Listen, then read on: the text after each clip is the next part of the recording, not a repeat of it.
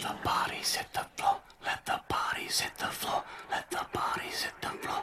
Let the bodies hit the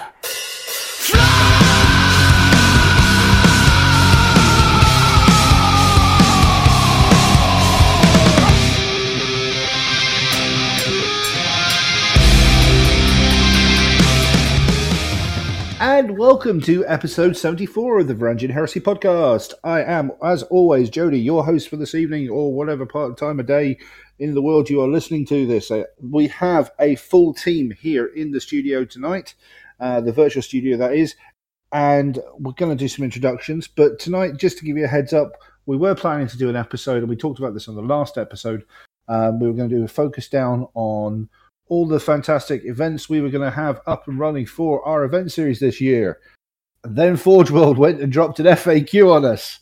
So you asked, we delivered. We are talking all things FAQ tonight. We're going to run through it, have a chat about it, and it's going to be a good little chat that we have between the three of us, because sadly we pre-recorded that bit and Eric wasn't able to join us at the time. So it's all good. We have a nice chunky section for you to listen to. So tonight, as we record in the studio, let's start as always on my left, where he is atop his fence post, perched in some sort of podium, is the one and the only Magnus. How you doing, buddy? I'm just fine. Sitting in the Royal Garage. The Royal Garage, where you were the Heresy Garage. Everything. Well, I got up. What do you call it? When someone just does it a shitload better with the garage thing the other day. Okay. Upgraded? Didn't you guys see it? He posted like his garage with like daylight lumens and. Oh, you mean Ryan with the battle bar? Yeah, the ultimate Heresy Garage. That is literally that's a small habitat, that is, more than anything else. Yeah. So that's my new plan. I'm gonna do exactly that. Just cool. Rebuild the garage and more lumens, and so I can just all the lumens, huh? And be cooler in my garage because I'm not alone in the house. So. Yeah. God damn it! This will be my domain, and I will make it. Screw you guys for kicking me out of here. Something along those exactly. Just that so. Sounds about right. No, other than that, I'm all good. All good. Gearing up nicely for Adepticon. Yeah. I'll save the hobby stuff for later on. We'll talk about that in a minute. Oh dear. And he's still on the casting couch, but he's one good sign out away from being taken off the casting couch. It is the one and the only, the Great Dane himself, Mr. Eric. How you doing, bud? Hey, man. Doing good here. So, yeah. Just we had the route in the weekend. We had so much stuff to do. So no painting has been done or anything. But, we've got hobby to talk about. Don't worry, we're all good. Yeah. We'll we don't do that here. Yeah. No, we don't do that. We let Freddie do all the hobby program. Not this time. No, wait, what? Doing well. Except that I don't get to do any hobby stuff. Cool. We'll work. It'll all be good.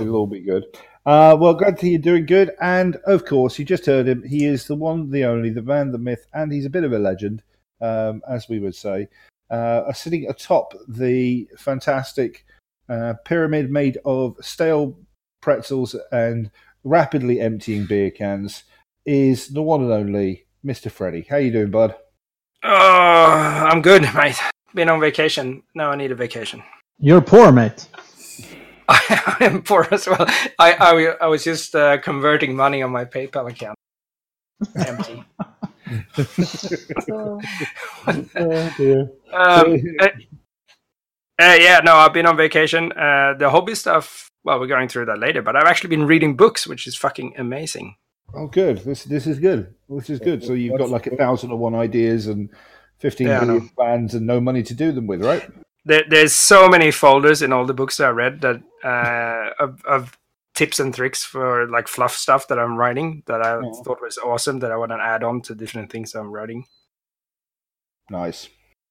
Very nice indeed. I look forward to seeing this. This is going to be good.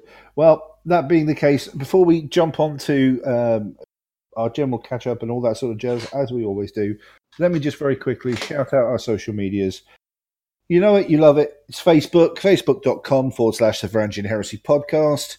We've also got our podcast group. And as we're talking about the FAQ, you've had some time to digest it. Go and join the podcast group and leave your thoughts, whether you love it, you hate it, or there's something you like it, but go give your feedback over there. And if you want to send anything into Forge World about this sort of stuff, I've put the email address as part of that post as well. So go do that. We have I really can't be bothered with Twitter. It's too much like hard work. But we do have Twitter. We are at Varangian Heresy. We are on Instagram at Varangian Heresy, and Eric and I are working that one quite nicely. Especially as he's been having some tech failures by the sounds of it. But we've been putting up some pictures of what we've been up to recently, so that's always good. And most importantly, the Varangian Heresy at gmail.com, our email address. Please drop us an email if there is anything you'd like us to talk through. If it's a list you want read out and critiqued and thoughts put to, if it's events you want shouting out, even better if you can put it out to us. Oh Jesus, man, really? Okay. Now I see why you were moving money around in your PayPal account, friend. Okay, we won't say that out loud in case somebody does use this as evidence against you in the future. No, the Varangian Heresy at Gmail, like I said, got a list you want looking at, got an event you want shouting out, send us the details there. If there's a topic you want us to talk about, send it to us. We'll see what we can do about getting it talked over on the podcast. We're not just here to talk about our stuff. We'd love to hear from you as the community at large about what you're doing, what you're up to, and what you might want our thoughts or general meanderings on. So do that. And last but not least, if you like what we do and you fancy supporting us, patreon.com/the Varangian Heresy. Come over, give us a little bit of love, get some love back, be part of the Facebook group, come and join us on Discord, come and hang out, do crazy stuff, get care packages in the post, all the good stuff, get access to things like the event special characters and stuff we do ahead of time, all that sort of fun jazz. Go take a look at Patreon. And big thanks, support from Miles at Little Legend Studios, who is supporting us on our higher tiers with painting videos for anybody who takes $10 or over tier. So that's very awesome as well. That is everything. Everybody seems to be either doing all right, having come back from a holiday, or potentially having a technical failure. We don't know yet. So I'm gonna put this over to Magnus first. Magnus, my friend, what have you been up to, dude? Hobby wise and in general? Also been on vacation. It's bloody nice for some, isn't it? Yeah, well, it's, as Freddie said, it's coming back, recovering from the vacation with the kids. So now I'm blitzing up for Adepticon again, painting up all the bases, pushing out 40 bases today, because I got lazy and didn't order them before, so now I have to batch paint all of them. But it's coming along just fine. I'm not doing rivets today, actually, for the first time in 5 episodes. It really has been that long, yeah. Yeah, pretty much. I've been doing rivets forever. People think that I only do rivets. It's just that it's a good time to do rivets. It's one of the few times I get to sit down without the kids or the wife, or it's actually recording time. So, yeah. Again, maybe we should make sure we burn these recordings. Stuff sounds like it could be used in future. She won't listen anyway, so I'm home free on that one, so it's okay. No, but I've also been reading, so I completed Titan Death. Ooh. Yeah. And did there die any Titans? I don't want to spoil it, but there could have been dead Titans in it. Some Titans exploded. Yes, they may or may not have. Is it a really clever title, or do Titans actually die? No, it's about rattling. No Titans were hurt in this recording. Exactly. No, it's actually about rattling scouts. No, it's actually about a shitload of Titans just dying. But just to put out, not a spoiler, but read it, because there's a lot of surprises in it, and may or may not include mainline characters that you didn't really think would show up. Or, well, at least I didn't. And there may or may not have been a single person taking down an Imperator Titan. I'm not telling. Why does it always have to die an Imperator Titan? Like all the time? There were so many dead Imperator Titans. It was about all the dead Imperators. Yeah, there were all the dead Titans. Yeah. And for all the heretics listening, I would definitely read it, because there may or may not have been an introduction to Chaos Titans in this book. So, no, it's a really cool book. It really makes you feel the scope of the Beta Gammon campaign, or at least the Titan side of the Beta Gammon campaign. So definitely read it, or now you can download it from Black Library as what do you call it? Songbook, whatever. Audiobook. Thank you. Totally You're lost. welcome. Glad I could help there. Yeah. No, but right now just doing all the bases and waiting for that slowly to come my way. How about you, Jody? Have you actually been pinning? I have. You say that with some surprise in your voice. Yeah, but you've been doing other stuff this week. Well, I have. Yes, I have. I have been doing other stuff, but yes, I have very much been painting. I have been cranking out some commissions. I've finished in the past week or so. I finished a pair of commissions off, which I was very happy with. A Fellglaive, so basically a Fellblade chassis with interchangeable turret, and I did a cheeky little conversion on the front so I could just magnetize a demolisher cannon in and out for a replacement faceplate to basically go on there. And that's for the lovely Tobbe Larsen. That's going to get sent up to him tomorrow, Wednesday-ish, depending on when this airs. But that's done. I had lots of fun doing that, because it's always nice to paint Iron Warriors. And then I just completed Samus, Demon Prince of the Ruin Storm, for good buddy Jacob over in Denmark, and I was really happy that I got to deliver that for the week, the event that we were just at, which was the Danish Raltak event. No. But I'm not going to talk about that one, because that's going to come up in our next episode. Ooh. But I will spoilers. Spoilers, yes, spoilers. I will say this: I have, as far as other paintings concerned, I'm at the stage now with a bunch of Titans where it's basically starting to lay paint down on them, which is going to keep me busy doing those slowly. My militia army has gone on the back burner a little bit because of costs and basically trying to justify spending so much money on large cannons for the army, even though they're worth like 80 points plus upgrades. They cost a ridiculous amount of money, so I'm kind of umming and ahhing on that if I can find another way of running an army without them. So I've moved on to my World Eaters. So nice. You remember the Red Butchers I was doing at the painting course last year? Yeah. Well, I'm going to take that scheme with the metallic blue, and I'm doing an armored breakthrough list. Okay. And I'm using all classic Predator chassis for it. So old school Predators? Yeah, the old school, the Rogue Trader style. Yep.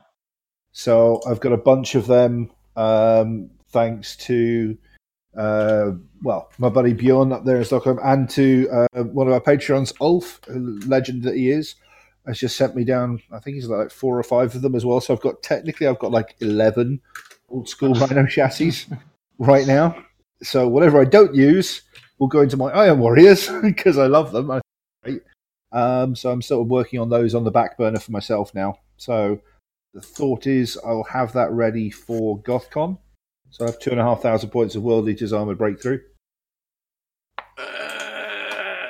which should be nice. Jody? Yes. You said the guns were expensive, right? I've been looking at that, but it's the scale I'm worried about. Well, this is actually the right, because that's 1 to 35 or 1 to 32 is more like the heroic 28mm scale. Oh, cool. Oh, thanks, Freddie.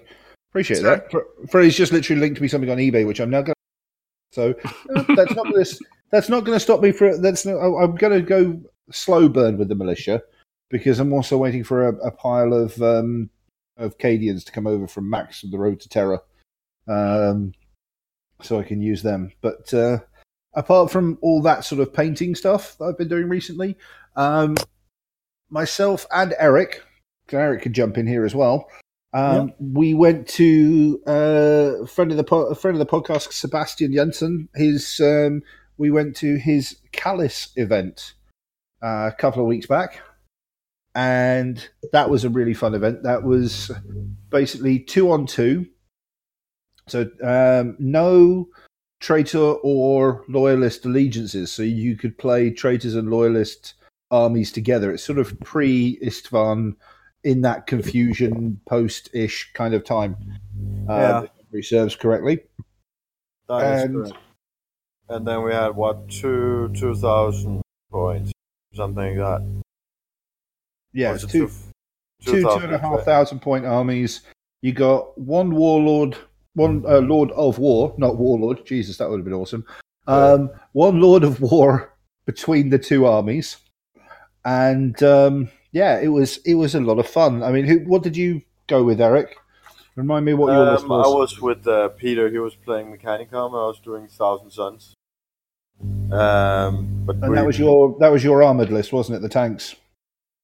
Was it? Yeah. It was Armored Breakthrough, and he was going with Order Reductor. But basically, we got told there could be Titans at the tournament, so we brought a Falcon tank to just do something. And in the whole tournament, it managed to kill one Terminator, I think, because it rolled 1 on every single to wound roll we did. So yeah, it didn't really go well for us. In especially the first fight, we met a Reaver Titan, so that was basically just us looking at our army getting removed. In 3 turns. But the second fight was fun. Game? Yeah, what was the second game? That was against White Scars and Blood Angels, I think. At least White Scars. Yeah, I think the other one was Blood Angels. Had a really good fight, and we ended up with a victory, and basically the only turn we were ahead in victory points, the game ended. So that was quite lucky, because if we played more turns, we would have been losing more and more and more for every turn from that point. So correct time to end the game. Yeah, and to be fair, that kind of helped us. I mean, myself and my buddy Frederick, who you guys will know from when we did the Death Guard episode, and he's been running Salamanders recently. He and I teamed up. He ran his Death Guard. I didn't have enough Iron Warriors painted to make a list, so I ran his Salamanders. Boo. And in my mind, they were a treacherous Salamanders faction.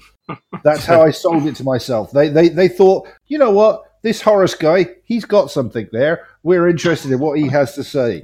Sign us up for more leaflets. We're interested. Yes, we would like a visit from Erebus at some point in the future. But no, we played, and to be fair, he brought the Death Guard with the Reaping. I was running Covenant of Fire, and all the flamers. Oh, yeah. To be fair, there wasn't that many flamers actually.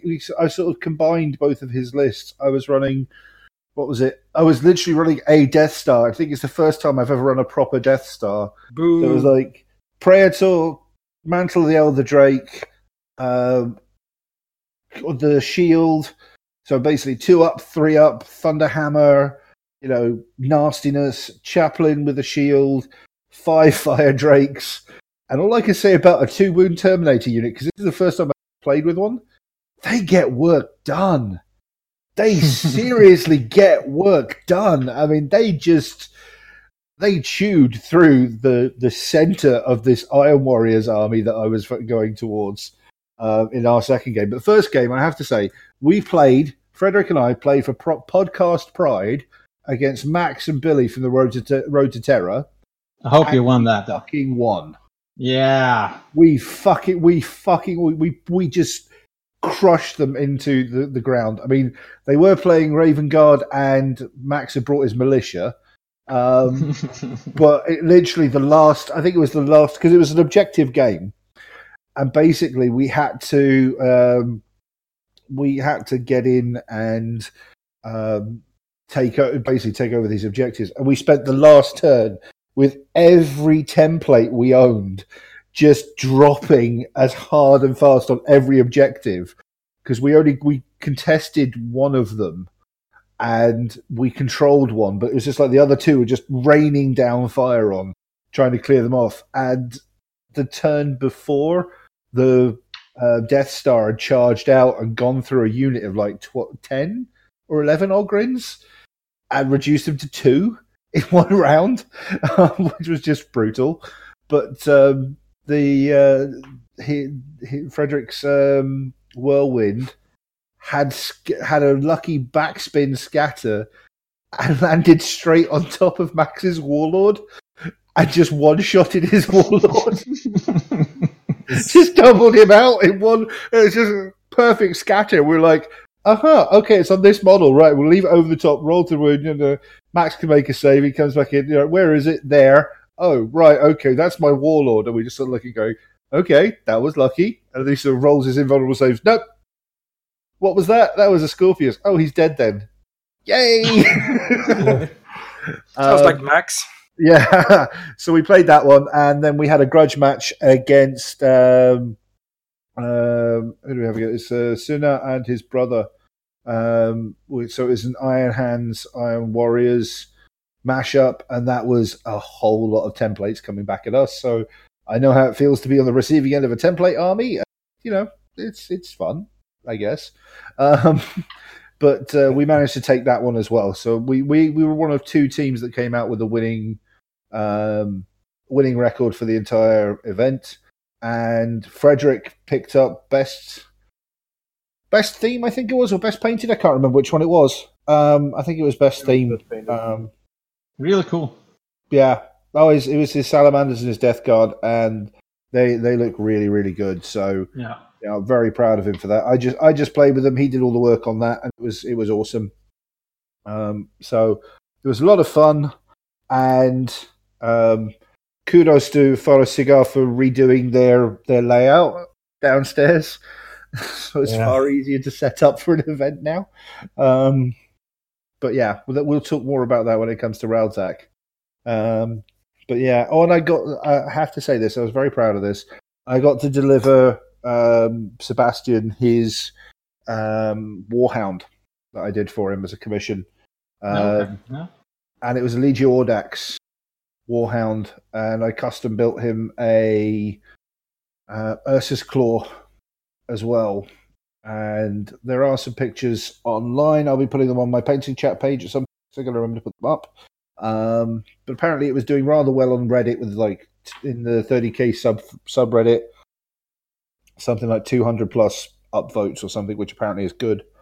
I don't know. It's a Reddit thing. I know it exists. But yeah, so that was a lot of fun. And yeah, so that was an all over awesome weekend. And yeah, so I've been doing quite a bit actually. Yeah, who else hasn't said anything? Eric, I've sort of dragged you in. Yeah. What other hobby stuff have you been up to, bud? mainly actually testing the computer system we're using for Altec. I'm currently building a Papyrian Knight, which I have no idea if I'm actually going to use it. But I've had it around since the Forge World Day they announced or they came out with it. So I'm guessing it's about a good time to start on it, as I've had it for a year now.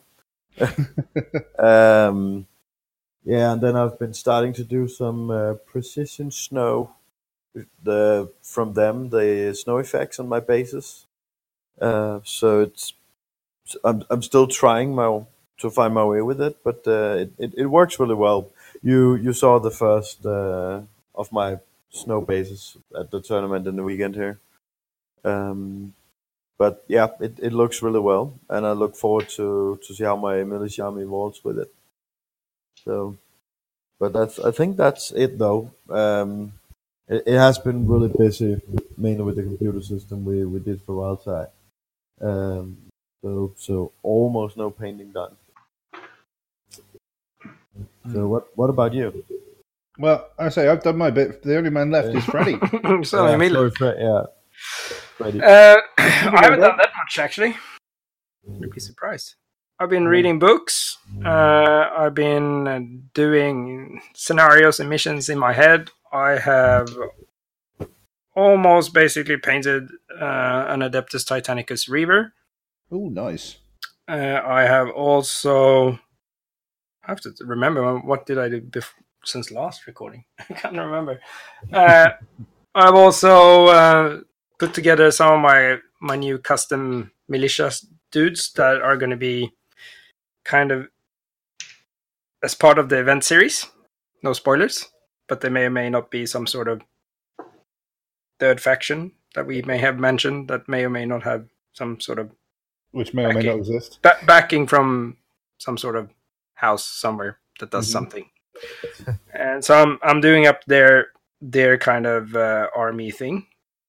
And they're turning out really good. Actually, I really enjoy the conversion. So I'm going to maybe put that up online. Otherwise, I haven't done much more because I've been gone. What books have you been reading, mate? Anything? I have read 2 of the books that I've missed, which is the Primarchs and the Age of Darkness. Oh, nice. Because those were like when they've come up, I always wanted to read the book after that or before. So the I'm just trying to catch up. Is that a compendium one? Yeah. Are they both compendiums? Yeah, they're both compendiums. Nice. Very, very cool. Because I always meant to go back, because the only one that I read in the Primarchs series, and I didn't finish the book, was the Reflection Cracked, the one about Fulgrim loving some sort of torture. No spoilers. And then, but I never read the other stories, so I wanted to finish those off. And then, cool. So that's what I've done.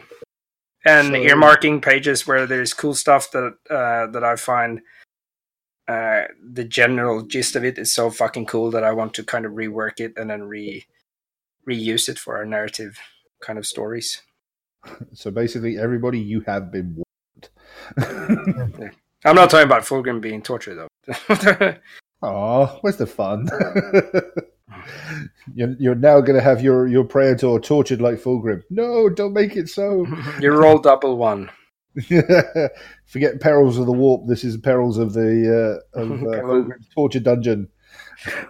It could be a thing. It could really be a thing. It will be. Yeah, and we have the torture dungeon in Stockholm, so could definitely. There you go. There we are. Done. Sorted. There'll be a Fulgrim torture dungeon for Scandus. It'll be decked out. And we'll call it like a Fabulous Fabius love nest or something. Fabulous dungeon. Fabulous Fabius's fandangoed fun. Yep. Whatever. Yeah, that thing. We'll do that. We'll do that. Yeah, that one. So, for sure. Yeah, and you're not prepping for Adepticon, are you? Because you're not heading out this year. No, not this year. But you're going to double tap next year with the LVO and Adepticon, I believe? That is the plan. That is a good plan. That is a whole lot of foreign hobby and two opportunities to get detained at customs this time. Exactly. Well, actually, this time around, when I prepared everything, I had everything sorted, and I really was like, now I'm gonna try and minimize this detention thing. I never got, like, when you do your login at the fucking passport stall. Mine was good to go. I didn't even have to stop. I could just go through the fast exit lane. My sons were good to go. My wife got a crossover. I had to fucking stop. So I had to go and see someone. Fucking. I can imagine you just standing, you beep yours and walk through. Wait, what? Why am I not being detained? Yeah, and I was like, oh, fuck, this is awesome. This is like the best ever. And then. Oh, shit. But did you and the family enjoy the vacation, though? That's important. Yeah, we did. It's fucking awesome. Very, very cool. Well, we should jump on and talk about some new stuff that does exist out there in the new stuffosphere, because we have had a couple of Forge World Fridays since the weekend. I mean, to be fair, most of the stuff has been the stuff that was previewed on or around the weekender, especially like the Night Lords, Praetors and stuff, which every time I look at them, just keep getting better. For some reason, I keep liking them that little bit more. I sincerely want to own the Terminator Praetor just to have that gigantic fucking glaive thing it has in its hand. Yeah, that's a big weapon. That is a very large weapon. Yeah. It looks like it could do the type of damage I think it could do, which is what I like the thought of. And I do actually like all the bits of the model as well. No. The Night Lord model will do damage. Yeah. And I must admit, I do like the power armored guy, but it's just a general pet peeve of mine, and this is not a dig at anybody who's done the design work, because this is what Night Lords have been like for a long time. But I've never been a fan of the giant wings on the head. No, never been a fan of that. I mean, even with you're going to hate me, even with the Dark Angels, never been a fan of it, because it just looks over the top. Yeah. It's like, this is what Batman would look like if he took LSD and then designed his suit. But it's more a 40k thing. I mean, it's definitely over the top again. But it just doesn't. I don't know. It just doesn't feel to me, for my personal aesthetic. And you guys can shout, "Fuck you, man! We don't care." It's like, cool, go for it. I just look at it and go, yeah, no. Unless somehow in the fluff they fold down where they're trying to be sneaky and shit. It's like, the whole point of hiding. I could hide behind terrain and they'll never see me. Oh, look, what's over there? Red-tipped wings. I wonder who that is. It's just me, but at least the dice are back and haven't sold out either. So that's a good thing. Which hopefully means they're going to re-release the other dice and release new dice, and they'll all be out for everybody. Yeah, but when I look at the Night Lords again, like the Praetors, I really understand Leviathan, because it's like after they turned, but the other ones are pretty much how they look during the Crusade. I wouldn't say the Leviathan is up. Okay, he's got something stuck to his front, but if you read the fluff, this is actually how they looked. The Night Lords pre-heresy, Night Lords after heresy, no change. Yeah, but wouldn't, like, when all the loyal legions go, oh, did they really turn? They go like, yeah, motherfucker, they did. They turned so long time ago. It's well after he tore out fucking Dorn's throat, almost killed him, and also ran off from Fulgrim and killed all his Phoenix guards, and he was arrested. He was gonna be fucking. He's gone too far. They were gonna fuck him up, and then obviously he didn't give a shit, and he left. Yeah, pretty much. So he wasn't. It's not that big of a surprise when they went, no, we're evil. And everybody went, no.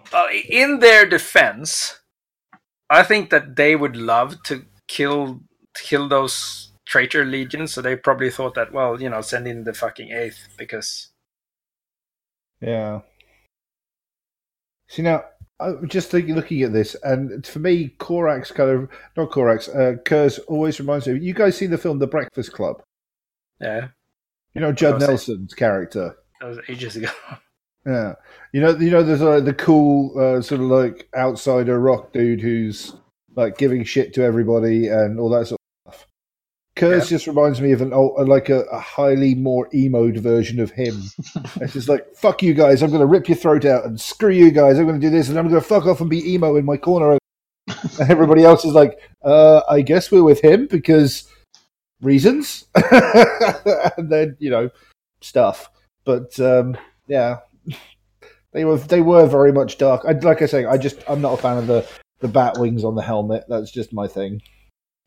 But for those of us those of you, I should say, because I don't do it, but who plays Adeptus Titanicus, they've released all the boards in one lump, where you get 0 discount. Awesome. Yeah, it's boards. Were you expecting one? I'm sorry, were you expecting a discount somewhere? It's so funny. It's actually not.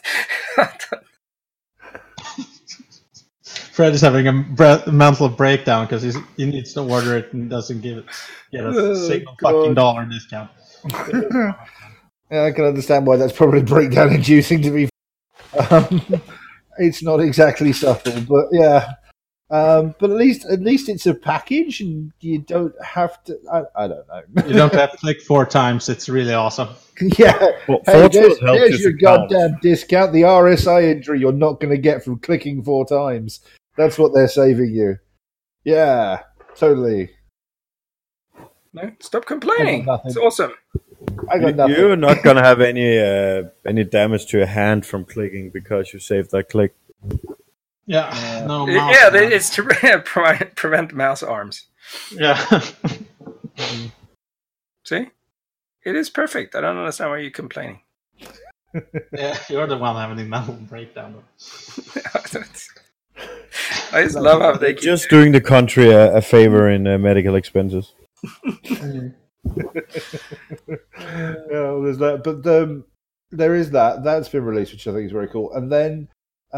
Not directly 30k, but if you can't find a reason to put these in a cult army or some sort of militia army or fucking anywhere, you need to take a few minutes and try, is the new Bounty Hunter set for Necromunda.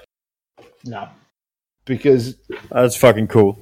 It's very cool. Baron Harkonnen.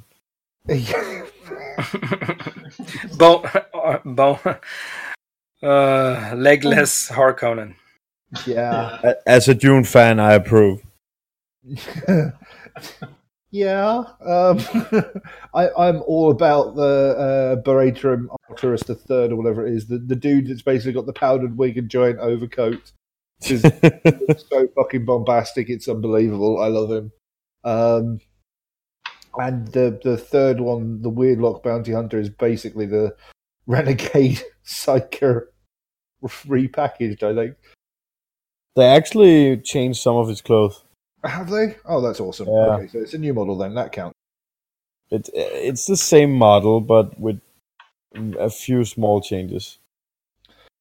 Yeah. Now, I have to say, I've already had my one per episode because I can't have my bitter iron bitch now. I've had that in the main segment. But if I was going to have a complaint about anything, it would be the fact that the floating body with mechanical arms and what looks like a tail out the back, it's bright fucking pink. It's awesome.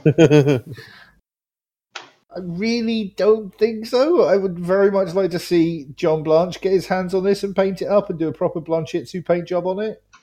Because to be honest with you, in resin, it looks great. I can dig that. I can work with it. I could even model some legs on it and feel more Baron Harkonish.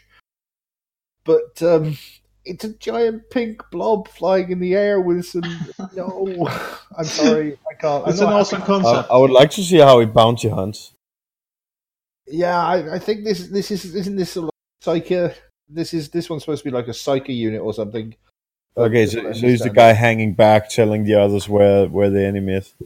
Either that, or he's sort of like a psychic null or something. Isn't that the smart way to do it? To hang back? Yeah. Yeah. Hang back and throw the meat shields in front of you. Sit and be fat with no arms. I aim in life, man. Cookies. But yeah, that's my my only grumble about that is the bright pink paint job on it. But other than that, yeah, there's some cool stuff. I mean, what do you guys think on them? I don't think anything special. I think that the like I always said, the Psyker just reused the fucking militia model that was lazy. The Baron, fluffy hair we get is kind of cool. I don't know. They could have fixed his face, the militia guy. I don't know. I like the old face, but okay. I don't know. Like I think that they should have. Hopefully, I haven't seen them because I didn't look at the Weekenders at them. But I hope that if they're smart, they've done the molds so that you glue on the arms or something, so you can customize them easier. But I guess their resins are easy to cut anyway. So yeah. But yeah, that would actually be quite nice if you got that freedom. That would be pretty cool. I mean, it'd be a bonus anyway. It would be. It does look like it. I'm just trying to look at the resin image. It looks like he's in at least the dude with the wig looks like he's in at least 2 parts, possibly more. Bit hard to tell, but pretty cool anyway. I think he's going to make an awesome. All I can say is I think he's going to make an chief medic for my my militia army when I get him. He's going to make an awesome medic. Yeah, that's actually a good idea. Or I'll use him as some sort of command HQ type model for some reason because he just looks gorgeous. Yeah. You're gorgeous. It's the hair. It's the hair. It is the hair. It's hair with a... He could be a discipline master. He has a pistol, which the discipline master does, and then you could have like the order go forward, or just die. Actually, just die by going forward, or die by running. Let's just go forward, or otherwise a picture of a head. So negative. Yeah. That could work. That could totally work. I'm sure we'll make it work. But yeah, so I like them overall. I think they're just don't want to see somebody do a Blanchitsu job on that thing, and then I'm happy. But that's just me being a grumpy old fuck. So yeah, is there anything else we need to talk about? Anything else we want to shout out while we're here? Because I'm thinking it might be time to wrap this. Get these good people listening to all our chats about the FAQ. But you guys got anything you want to shout out? Not right now. Because not here either. All the excitement is coming soon. This is true. This is very true. We've had lots of talk off air about the stuff. We just one bagged up for you so you can have it in your ears while we're planning the next one. Okay, well, that being the case, then we're gonna wrap this up, put a bow on it, ship it out to you, and we are going to come back to you in a couple of minutes with our main section, which is all about the FAQ that recently dropped. So here comes some music, and we'll be right back after this.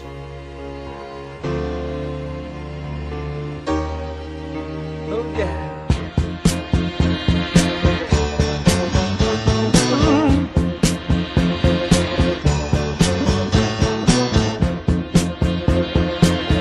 Still don't know what I was waiting for, and my time was running wild, a million dead-end streets, and every time I thought I got it made, it seemed the taste was not so sweet. So I turned myself to face me, but I've never caught a glimpse how the others must see the faker. I'm much too fast to take that test. Changes. Turn and face the strain. Changes. Don't wanna be a richer man. Changes. Turn and face the strain. Changes.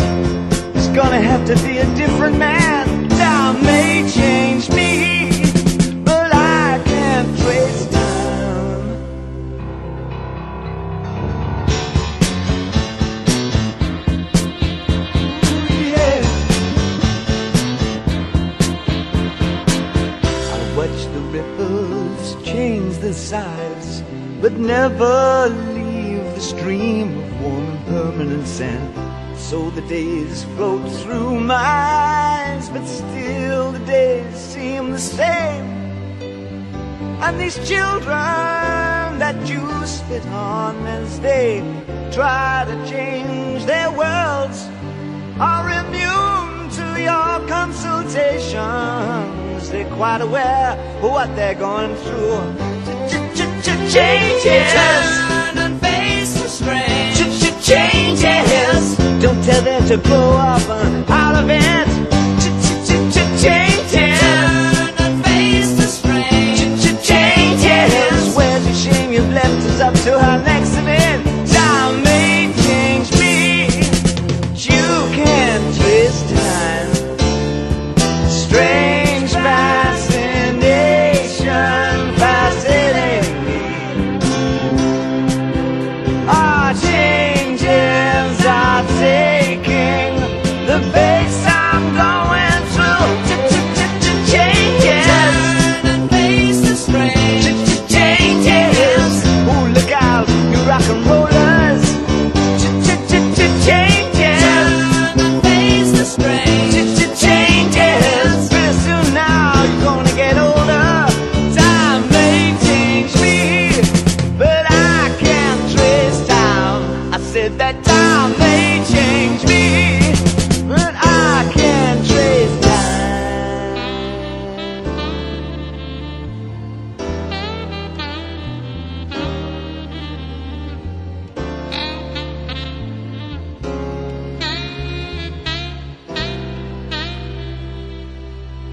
And we're back. And okay, hands up. We've said it in the intro and we'll say it again. We had planned to have a whole main segment about all our events and all event type shenanigans and stuff coming up for this year as sort of a teaser for the Varangian Heresy event series. And then, as always, best laid plans of mice and men and all that shit. Forge World decided to go and throw an FAQ spanner in our works, which we're actually really happy about because we love the fact that they've gone and done this because there's lots of cool stuff in it. However, that now means we're going to bump that to probably one of our next couple of episodes. However, we're still going to be talking about what is the most important, which is the raffle, our fight against DMD, and we'll be talking about that after we've gone through the FAQ. So, general thoughts, guys. I mean, Freddie, we literally just dropped our episode about the Weekender, where a lot of these things, I'm sure, things like the destroyers and stuff were mentioned. We've already talked about it in our last episode. So, what's your general love for the FAQ dropping this quickly? Well, it's not that a surprise for me, as Anush held the FAQ at the day one first fucking thingy, and I flicked through it, and I was like, oh, so they dropped FAQ, and it didn't even fucking cross my mind that they hadn't dropped the FAQ because I was holding it. So I thought, so you were literally expecting it was on their homepage, and I was like, yeah, whatever. The FAQ is gone. We're going to talk about that later. All right, okay. And then there was so much other shit going on. So obviously, I even forgot to mention that in the last episode. Yeah. And then I realized they hadn't dropped it. It was just that we that went to the weekend and got to see it. Oh, fine. Elitism. Yeah, you got to see it first, therefore just didn't give a fuck about the rest of us. Fine. Okay. Yeah, like always. Well, yeah, it's true, but, you know, I was kind of hoping for once it might not be the case. That, like, even though I assumed wrong, it's good that it came out fairly fucking quick then. It's just been a week or so. Yeah. Yeah. And I mean, this did seem to break the internet for a few minutes, or the page as everyone was trying to grab onto it and find the link. But it's there, and there's literally a fair few changes in there. So yeah, no, but it's like we said. I think at least I mentioned that during the episode is that this is just like the first kind of draft FAQ. That the big changes. They just want to put things that they feel they need to address now, straight away. But mostly, like Anush said, that the reason why they don't do that many FAQs and they wait and they do it mostly they try to implement the major changes in the red books or black books. is because the community is super good at self-regulating and kind of adore to the narrative game feel. So that's why they don't need to do like he said, they don't need to do like a chapter approved like they do for 40K, because there are not that many. Well, maybe I shouldn't quote what he said, but yeah. Well, we don't have the same problems. That was such a politically correct answer. I'm so proud of you, Freddie. Well done. Well done indeed, sir. Well done. I'll try. You're trying. Very trying. And we love it. Okay, well, then I guess, okay, you've had a look through it. Magnus, have you had a chance to have a good look through this one, or? Yeah, I went through it not super thoroughly yet, but I think it's, when you look at it, we had some, for the listeners, we had some discussions off air, and we were going like, what have they really changed at some of the rules? And we're like, okay, we see what they mean there, but we already play that way anyway, so. Yeah, and I think most of these things we kind of noticed from our FAQ, the Varangi one. We haven't updated anything for ages on our Facebook page, but we have like some things that we've just clarified before each event and shit. But yeah, and there's like lots of minor tweaks when you look at it, just like this should. But they all make sense unless you're a fucking douchebag. So.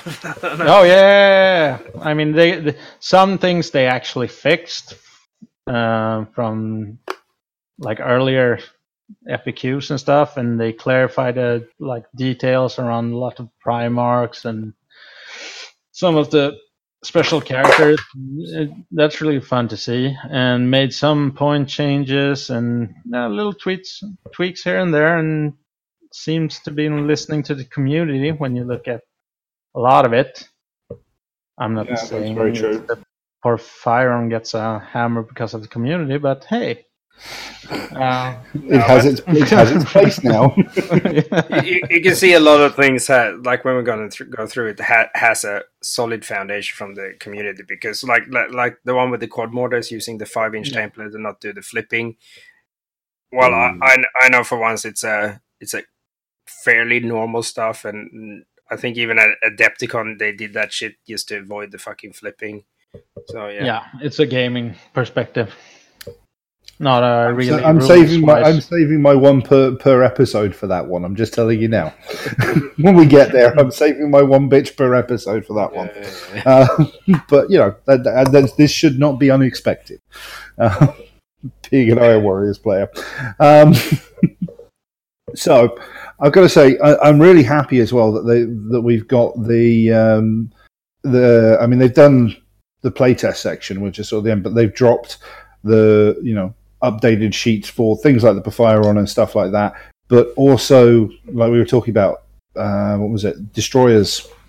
You went through the details in the episode. We've got them here in front of us now. Something tells me we're going to see a lot more Destroyers. Palatine Blades, Phalanx Warders. Finally. The Medusan Immortals apparently suddenly just realised that, holy shit, we can do stuff. So we're going to see some more Medusan Immortals now that you can actually afford to put them on a gaming tabletop. And I don't think I've legitimately ever seen a Wordbearer's army run the Ashen Circle. I don't think I've ever seen it. So I'm going to be really interested to see if the changes that have been made to the Ashen Circle are enough for players to go, yeah, you know what, I want to run these guys. Because I tell you what, though, I really like the models. Yeah, I always wanted to do the one right. The only drawback is that you had to Sardu Layak, but it was awesome that Ashen Circles turned into troops. Yeah, Sardu Layak and his Blade Slaves. The band of the 30th millennium. The touring band.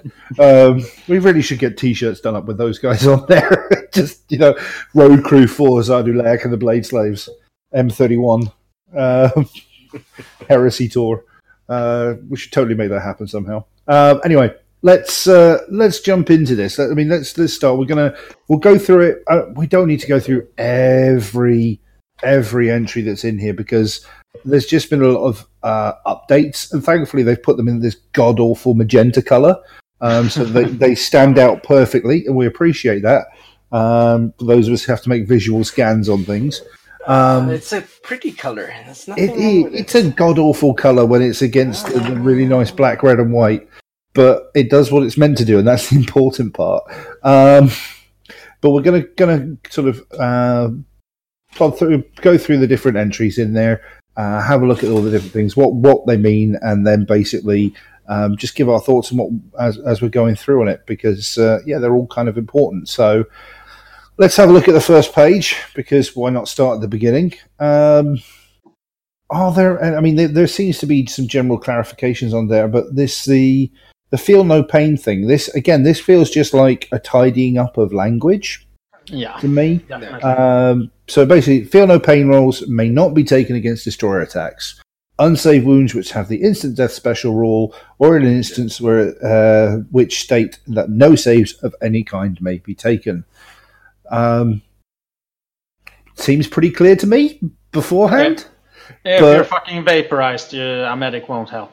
I mean, I love the thought that, what is it? That Hamish the medic can run up and give you a jab of something so that you can take a destroyer weapon on your nut. I want an added rule that says Angron still gets feel no pain, but because he's Angron. It should be against Warhound Titans. Yeah, but that wasn't a destroyer hit. It was just a plasma blaster. The weak weapon. No, I just think any stomp attack. It should just be. No. You should get it automatically on stomps. You should get it on stomps automatically. Which is one of the things I missed from this FAQ, because that rule might need a bit of a tidying up. No. Maybe. Said not the Night House player. And then where are we looking at? Is there any major? There's nothing major on the second page. Then I mean, it's the command squad. They just that's the next one, isn't it? That's the Legion, right? Now we were discussing this before we actually came on and started recording, and it seems to be the general understanding about what people are wearing. I mean, Magnus, you pulled on this one. Do you want to talk through it a little bit? Yeah, we haven't really cross-checked it from the old rules, but what I can tell is pretty much tidying up of the rules that you can take them as a part of a retinue for a Primarch, and if they are accompanying a Praetor or special character wearing Terminator armor or a Primarch, they may take Terminator armor. And it's not a big of a deal. They do not count towards the Primarch's total Lord of War 25% rules for the point value wise. So it's nothing new for us from what I can see. Not in that perspective, at least. It all fucking makes sense. Yeah. So no biggie. Yeah. So I don't think anyone played it any other way. No, and then there was the Retinite bit as well, in regards to counting towards the 25% for the Lord of War. Yeah, the point cost for Primarch doesn't involve him. Yeah. So that again it should, anyways, but maybe it was an issue. I don't know. I guess it's if somebody felt it was an issue, it's just another sort of tidy up on the language more than anything else. Yeah. I think the one below it then, again, people can shoot me for this one, that Marksman has gone all together and now it's just Stalkers as a special rule for the veterans.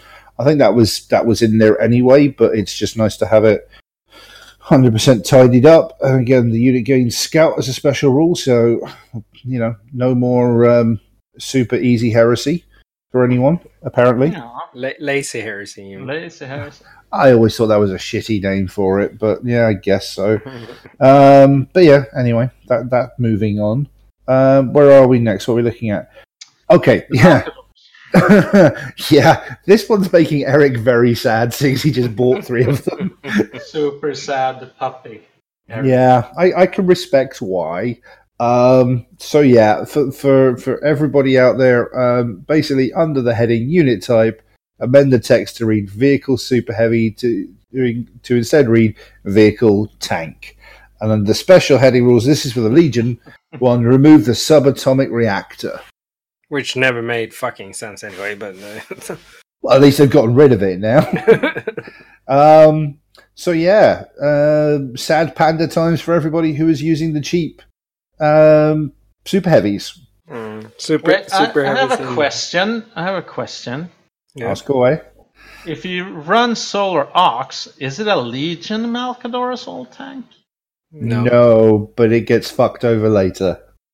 Yeah, I know, but It was a hope. I forgot it's coming further down. Yeah. Yeah, no, don't. When I read that, I went, "Ooh, that's okay. It's only Legion that tanks this." And then I read that, I was like, "Oh, this is going to be fuck." No, but they needed to do something about the Malcadors. I'm not, even though I don't like them. I'm not sure whether this is the way to go, but. I mean, you could have an army of fucking super heavies. We faced Freddy during the tank battles, and they were fucking horrible to face. They're not pretty, are they? They're not pretty. I mean, what are they? They're 6 hull points base. Is that right? Yep. Yeah. So I mean, I don't think there's any legit reason to call for a points drop in them now they've had the super heavy taken down, because they haven't changed the number of hull points available. So technically they're worth... Well, there were a weird thing that had 6 fucking hull points super heavy tank. There are not that many in the game. No. Oh, no. But they are squadron, right? Yeah. Yeah. Which they could just taken away. Yeah, I think the problem was that 3 of them in a squadron with all the upgrades and stuff. Yeah, like the rules they took from the Rex books and stuff. They were never meant to be like this kind of tank, but they didn't fit into any slot, I guess, and it just became straight overdone as a super heavy. Yeah. I mean, it does make me a sad panda, because when it comes to militia, you can only run them 1 per heavy slot. You can't squadron them up, as far as I can remember, which is a pain, because they were, well, I say it's a pain. They were super points awesome for what they were before the FAQ. Now, not so much, because that super heavy thing really made them worth being independent units. Even at 235 points, it's it really had its place, but it seems to have lost its shine now. But I'm still. But I think that the issue with in the militia one, even though that comes further down, is as a 1 vehicle as a super heavy, it never could compete against a squadron of 3 Lehman Russes.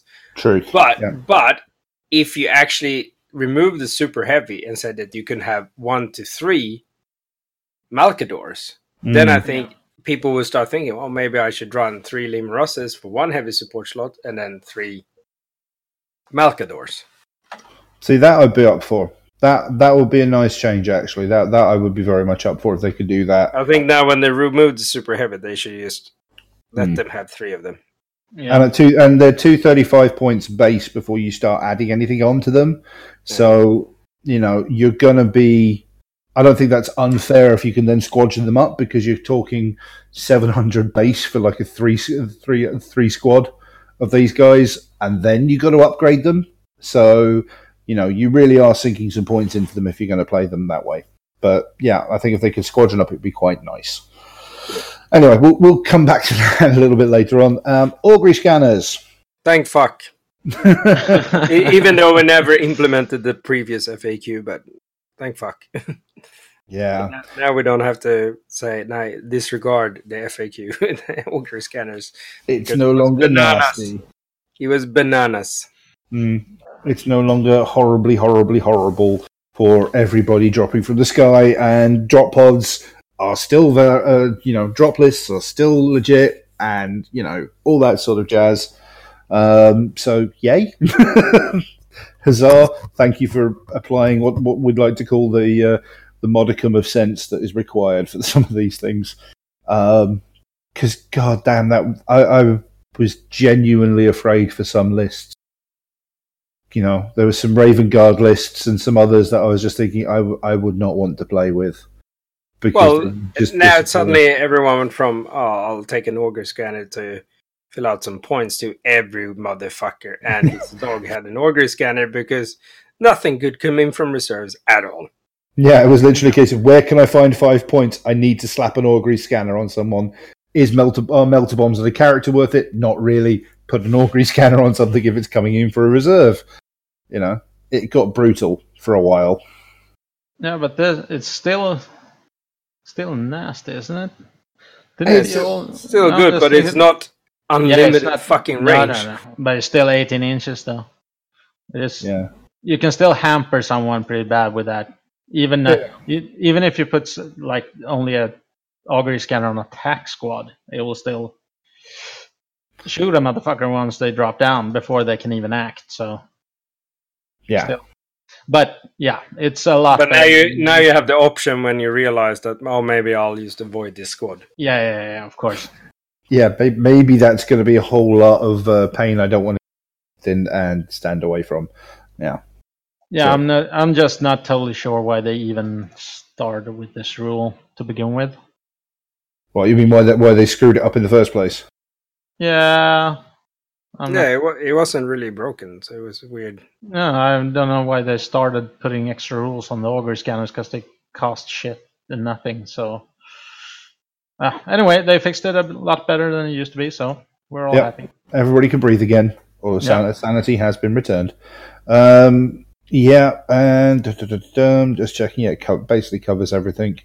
And yeah, again, it's in line of sight as if it was in their controlling space, so that's good. I mean, they've got we had this the last time. All the combat shields and everything have been been put in there, so that's as it should be. This is one of those as an Iron Warriors player, I never saw why this wasn't the case, but apparently it's needed to be confirmed that models can fire the Tyrant Terminators, can fire their combi bolters as well as their Cyclone missile launchers in the shooting phase. I don't think it's just to tidy up, because they had that for the Ultramarine Tyrant ripoff. Yeah, the shit copies of the Tyrant Terminators, yes. But no, I never. Yeah, it's a language thing. It always made sense to me that these guys could fire both. What is it? Both Perturabo and Dawn have had clarifications that they now have teleport to have teleport transponder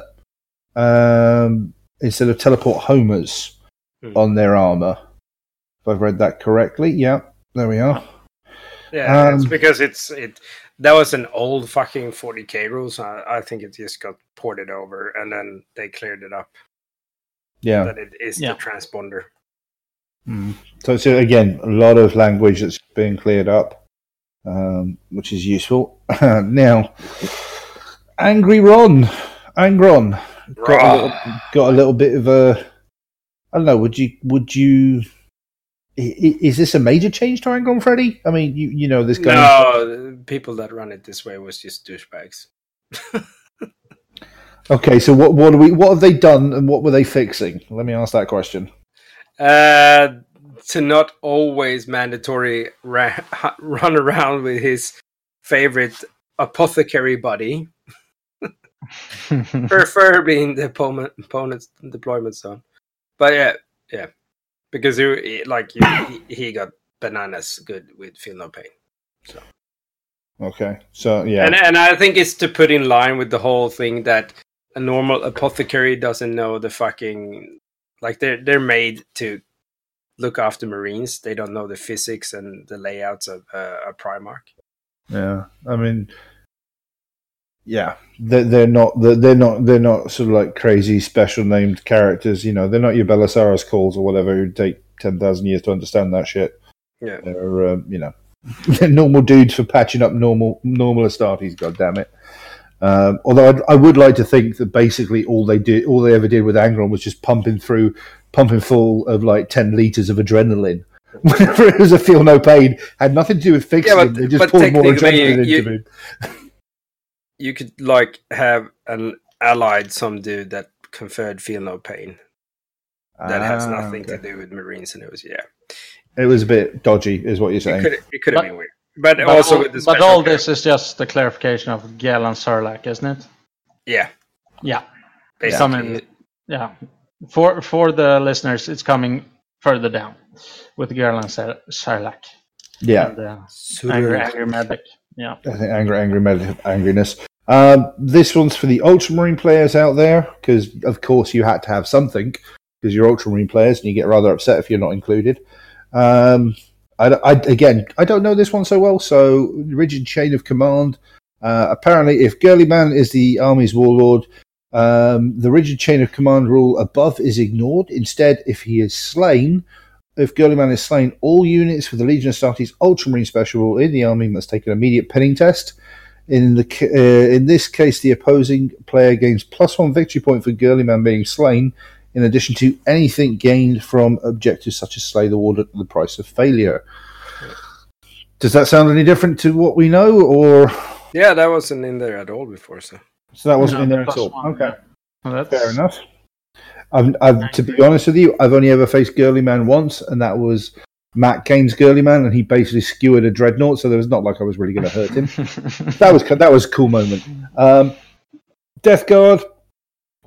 Basically, any character or independent character with Legion Astartes Death Guard special rules, which is equipped with a Power Fist, may exchange it for a Power Scythe at no extra cost.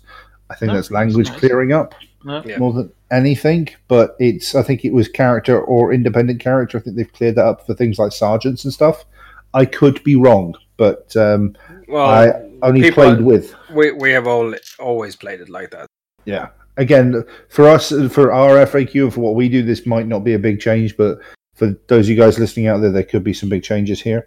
Zardu Layak and his Blade Slaves. Yeah. Which is literally, they're both under here. What is it? They have him listed as Psyker, Mastery Level 2. It may only generate psychic powers with Pyromancy or Demonology, Malefic power disciplines. And his Blade Slaves are listed as Chosen Warriors. So, again, that will make sense somewhere. Freddie, does that make sense to you? It does. It does, because I read Slaves to Darkness. Very nice. Very nice. Good book? Yep. No spoilers. No spoilers. Okay, fair enough. I still need to download it. It features Zardu Layak and his Blade Slaves. End of spoilers. End of spoilers. So how's their world tour going, by the way? Okay, spoilers. Spoilers. They changed managers.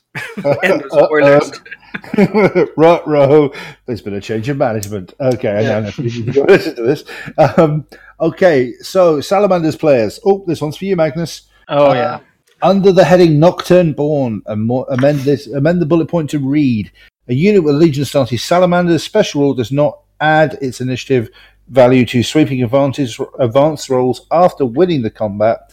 Additionally, they suffer a -1 penalty to all run and charge distances to a minimum of 1. Yeah, that's a clearing up of the old rules where it's basically left out the winning combat part. So if it seemed like a lot of people played it like they never added their initiative, so everybody swept them all the time.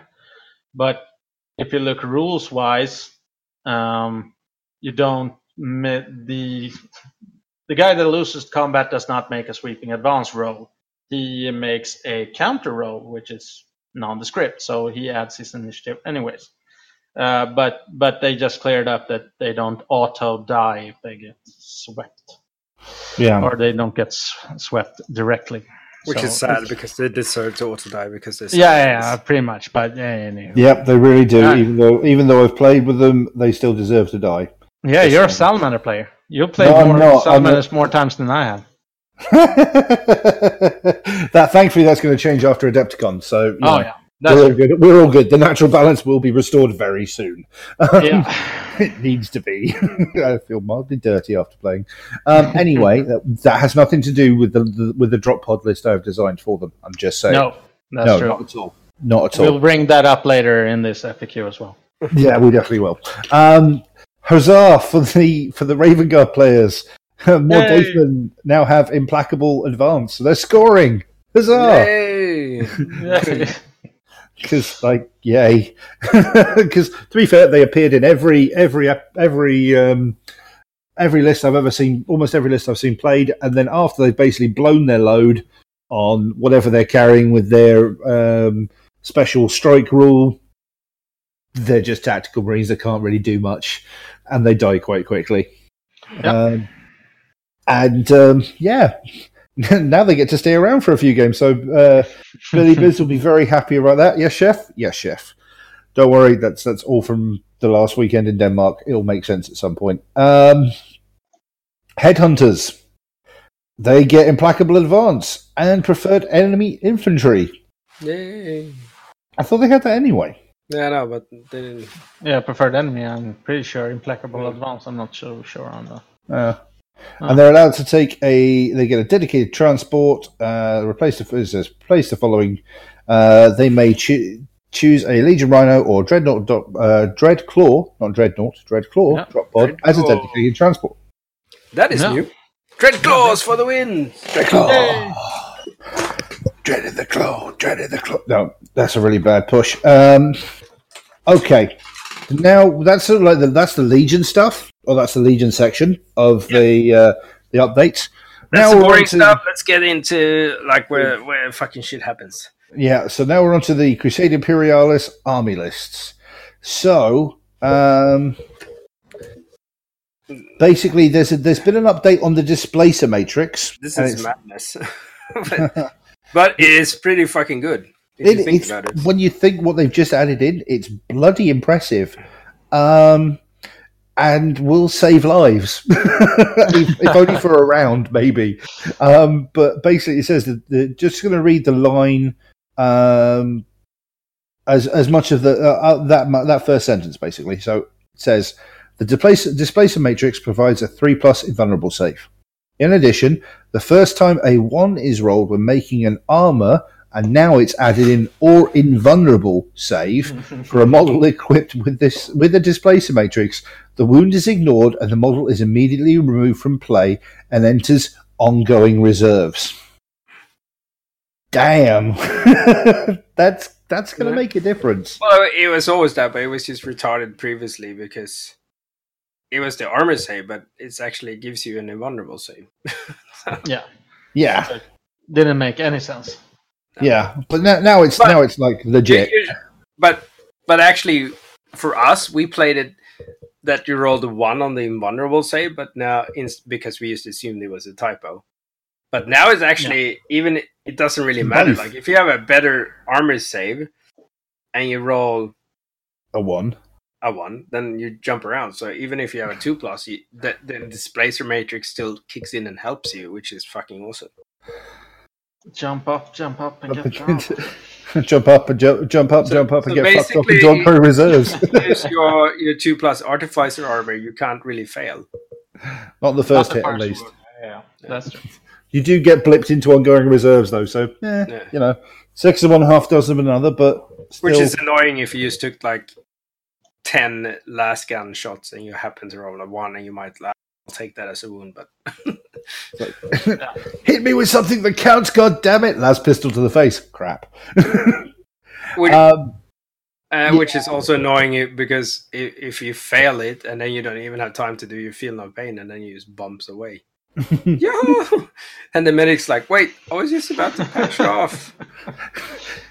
The medic goes to give him an injection, turns around, refills, turns back. Where the fuck's he got now? Yeah, all the fun. Okay, now here's the super sad part. Here is what I personally had 8 pages or whatever it was it took me to get here of joy. Malcador and Valdor tank variants for all those unit profiles under the type Unit heading unit type, replace vehicle super heavy with unit vehicle type tank. On the plus side, now being fast actually matters. So That's true. Yeah, actually, yeah. It says no. The fast type is still in effect where applicable. My apologies. yeah, which I'm still just a little bit sad over that. with previously, it made no sense that it was fast. It's like, oh, what does it matter? Yeah, that's true. Yeah. It's super heavy. It makes more Why does sense. it matter? It's fast. Now suddenly it actually matters a lot that it's fast. Yeah, It means you can blast your guns. Yep. Set go all for it. weapons to Daka Daka. Set all weapons to boom. But yeah, totally counts. But still sad. And I'm very well aware that I've had a couple of conversations today from especially Solar Orcs players going, best I better go. I guess I better go and buy a Porphyron now. I'm like, okay.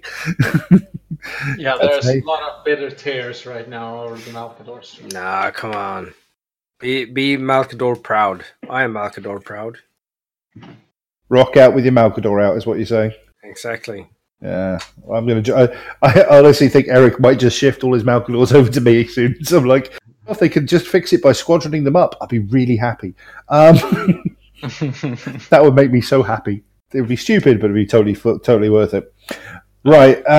Okay. Now here comes some what I'd like to do. Okay. We're going into the Mechanicum Tagmata army list now.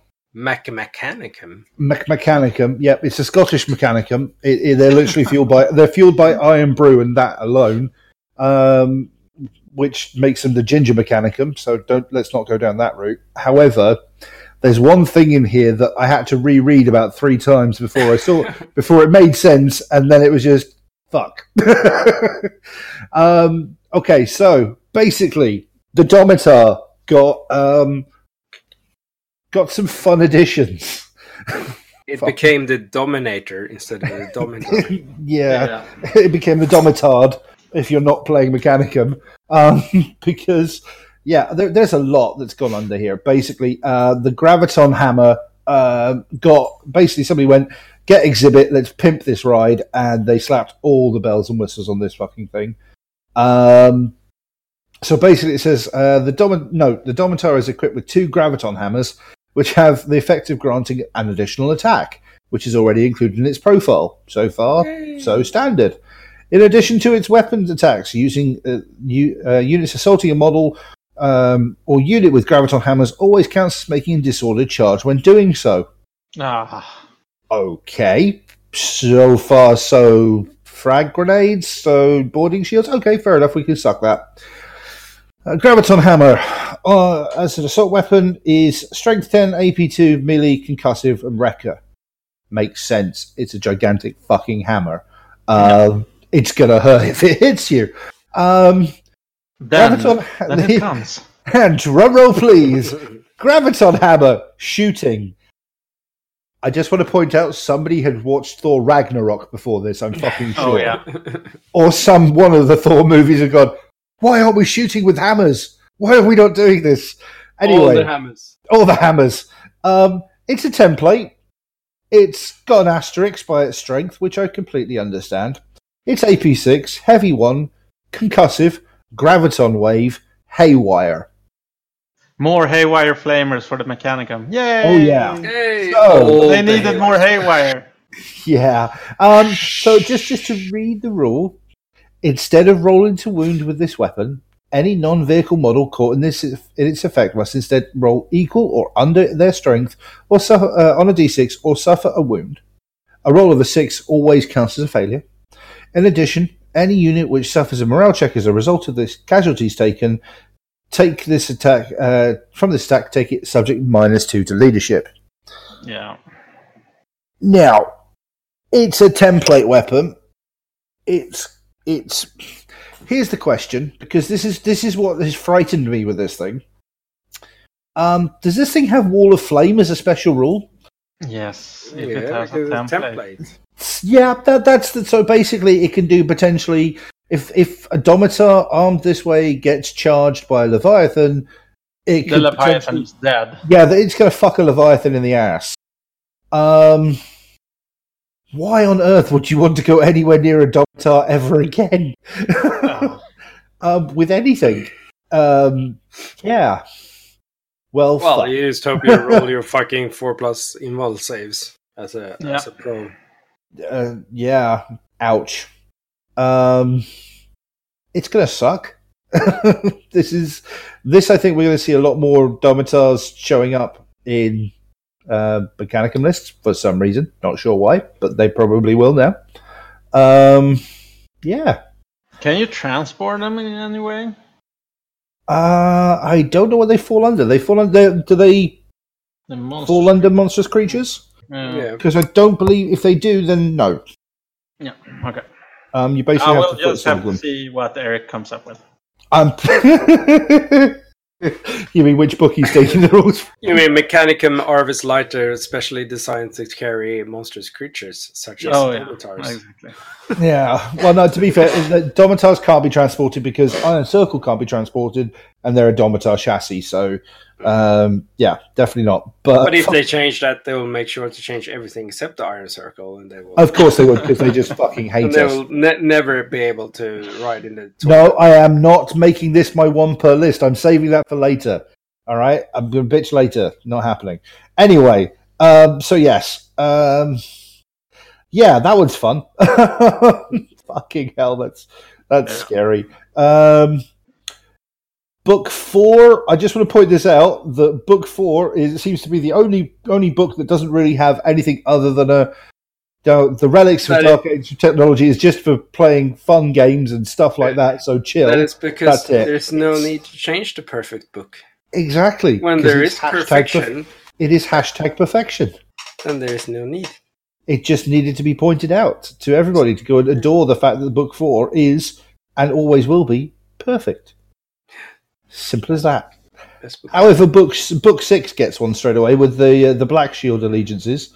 Now, I'm not sure if this is a clarification, so Freddie, you can. Well, with the Black Shields, I think the old rules it stated that Mechanicum and Militia, or the Imperial Army, didn't treat them like that way, but they have changed it now. So basically, if I understand this correctly, and the way that he explained it to me is that if you use Black Shields as your allies, then you're distrusted. But if you use Black Shields as your main force, and you use with certain other rules, if you use like Militia or whatever as your allies into your Black Shield force, then you use the rules that's stated underneath the Black Shield rules in the book.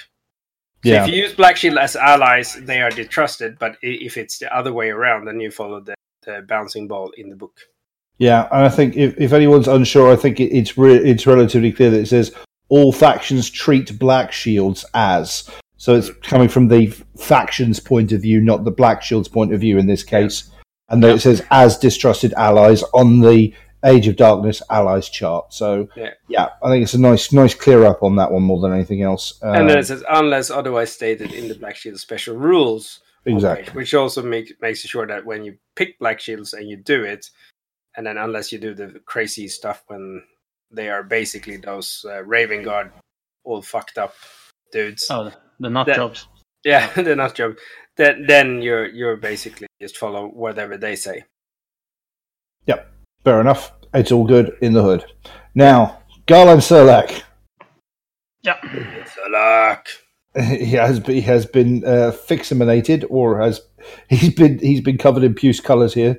Basically, it says under the heading Narthesium Primus, replace the text with the following. So this artificer wrought Narthesium confers a feel and a pain of 4+ to Garland Serlak, and to all models with Legion Astartes special rules in any unit which he has joined. Also, any wounds caused by weapons with poison special rule against Garland Serlak or any unit he has joined must be re-rolled. And that's the important bit, right? The Legion Astartes special rule. Yeah. Because that is not something that is conferred on, that is possessed by any of the Primarchs, because they aren't Legion Astartes. They are the seed of the Legion Astartes. And all that jazz. Shadrach Meduson, under the heading Master of Shattered Legions, add the following to the end of the text. Shattered Medusa may only gain the benefit of this special rule while acting as part of an army created using the Shattered Legions theme. Freddie, can you expand on that one for us by any chance, for those of us who don't know it? Because you technically can have him in a hand list or in other lists, but if you don't use... But he has that fucking special rule, which makes no sense unless he's actually is in charge of his Shattered Legion. No. Just retarded if he runs the Iron Hands and have him. Yeah. Yeah, again, clear up, nicely done, was needed. Everybody should, in theory, be happy. Not really, but okay. It would be retarded if you used him as Shattered Legion commander and you Shattered Legion. But I guess now it's clear. Now it's clear. Let's move on to book 7 because book 7.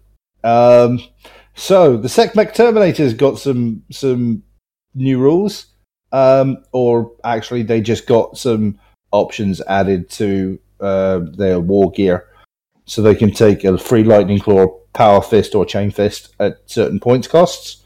So yay, good for them.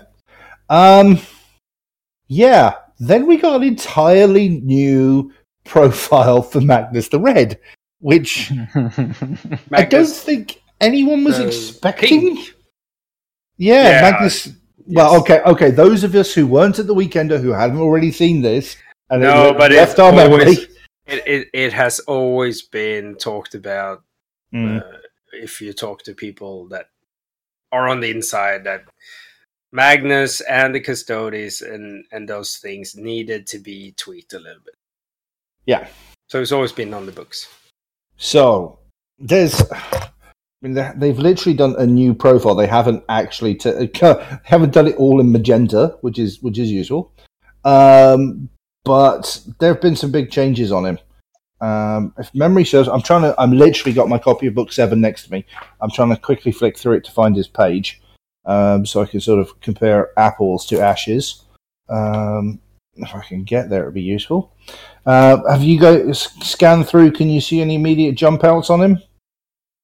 I noticed something that I have a question on more to Forge World. If you look at the Horned Raiment, his armor, it's a 2-up and 4-up invul. In addition, he's struck by a weapon with the Destroyer special rule. The amount of wounds it inflicts is reduced by 1.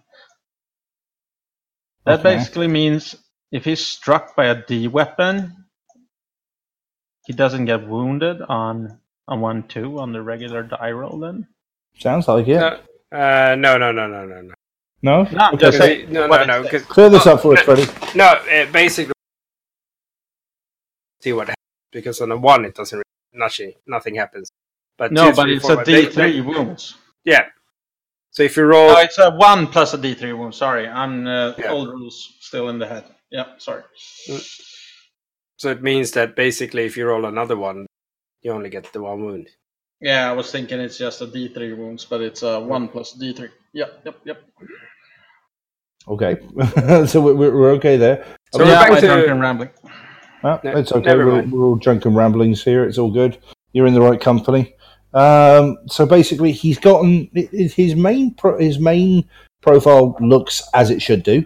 I don't see any major changes there. It is the little red box that is interesting.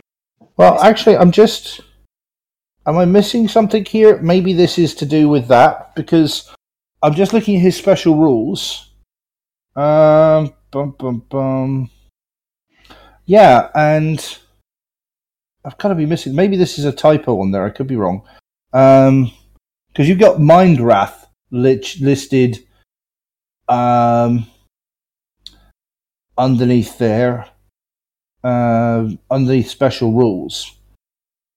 But it's not in the book, but it's not listed under it on the PDF. So I'm just wondering if that's because they've clumped it all together on something. Does that make any sense? No. Okay. I'm literally looking at. You look at the black book. Sorry, I'm looking at his special rules, and listed under special rules, you've got like Sire of the Thousand Suns, Arch Sorcerer, Eye of the Crimson King, Phantasmal Aurora, aura even, and then very bulky. But what's missing there is Mind Wrath. I'm wondering if that shows up later. Maybe I'm wrong. No, but this is to do with the change that you can't do the crazy fucking Magnus D. Right, okay, that's what it is then. Fair enough. The D Banana Magnus. Oh, okay, so the big D. Okay, so this is the... there it is. Okay, yeah, my apologies. So Mind Wrath. Oh, right, so we're manifesting any Witchfire power. Okay. Is this the thing that we're talking about here? Yeah, but you have to pay 175 points extra for this. Oh, Jesus, right, okay. Yeah, exactly. For Infernal Bargain and Mind Wrath, you have to pay 175 points. Ouch. Yeah, it's up to quite a chunk of change. Yeah, I mean, that jumps in from, 495 to 660. Yeah.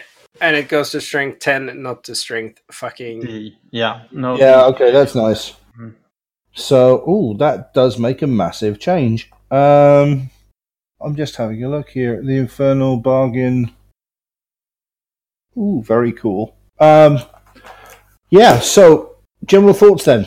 Is this what should have happened to Magnus? Well, as not playing Thousand Suns, I say yes. I don't know. Seeing Magnus and what he does in Soul Mortalis, then yeah, I love him in Soul Mortalis. You had to drag Zone Mortalis up, didn't you? He's still pretty fucking it is. He's not bad, so. But he's not D'ing everything all over the place, which is also good because there are not that many Primarchs that D shit. Nope. And now there are none. Okay. Yeah, there are none, and strength 10 seems very fair. I think that's as it should be. Okay, so there is that. So that's a whole new profile for Magnus. Just skipping through. Oh, there's a change, and this is for. Let's have a look at Space Wolves, I'm guessing. Warriors Metal. Yep. So basically, it has been changed. So Legion Apothecaries, which join a unit with this special rule, are considered to be wholly part of the unit. They have joined and may benefit from this special rule as well. Yeah. That's kind of useful. So that just clears up. Which once again was fucking... But yeah, because when you join Apothecary, it becomes part of the unit. This is just clarifying. Yeah, makes a difference. Yeah. Yeah, and so that's that. And then we pop onto another, please replace the entire unit profile with the following, and that is the Acastus Knight Porphyron. Yay! Who doesn't love a sub 500 point ass kicking gigantic fucking knight that fucks shit up from a long distance with massive templates? Apparently, a large number of people wanted to see it be more expensive, and it is. I can't figure out why. Yeah, no reason. Not that it was an auto include in any 2,000 point army or below, or any army for that matter. This is true. But yeah, general thoughts. It's now up at 560 points. Which it's good. It is that magic above 25% for 2,000 points games. Yeah, which is good. And also they cleared up the household ranks and like who can have it and what, and just tidy up some of the rules, which is good. Yeah, but it was genuinely a very much needed amendment to the. Well, to previously you took 2 of these instead of fucking Warhound. That was just how it was. Yeah. And they would potentially live longer than Warhound as well. Well, it has a lot longer. Yeah, well, it's a lot fucking longer because of this stupid invulnerable save is way better than the fucking iron, like the void shields, and also it has only 1 less hull point. Yeah, and you can get, as you said, it was as cheap to buy 2 of them basically. For it wasn't just shy of 1,000 points compared to 1 Warhound, and you get almost double the hull points, twice the survivability, etc., and as much damage. So the double D on the Warhound wasn't. It was never going to be the same amount of damage output as two of these. No. But that's been fixed. Yep. So they're still going to be prevalent, but it might just be one.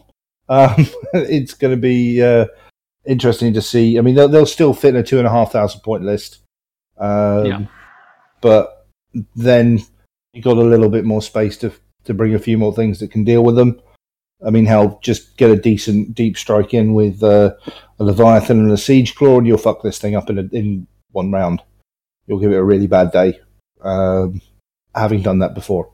So, it's not invulnerable, but it definitely makes it much more points realistic now, I think. Oh, yeah. Right. Now basically, we're on to the actual FAQ itself.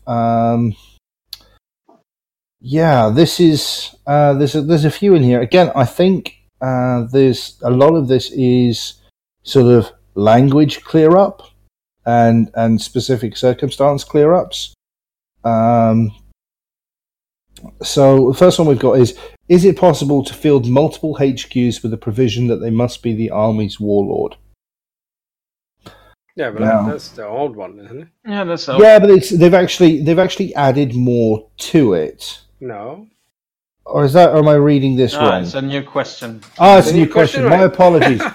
It's a bright fucking putrid colour. That's why I'm just trying not to read shit. That's the problem. Right? Okay. I fucking hate magenta. I can hate whatever I like, and right now, fucking Magenta's having it. Useless. There we are. Still not my one per episode.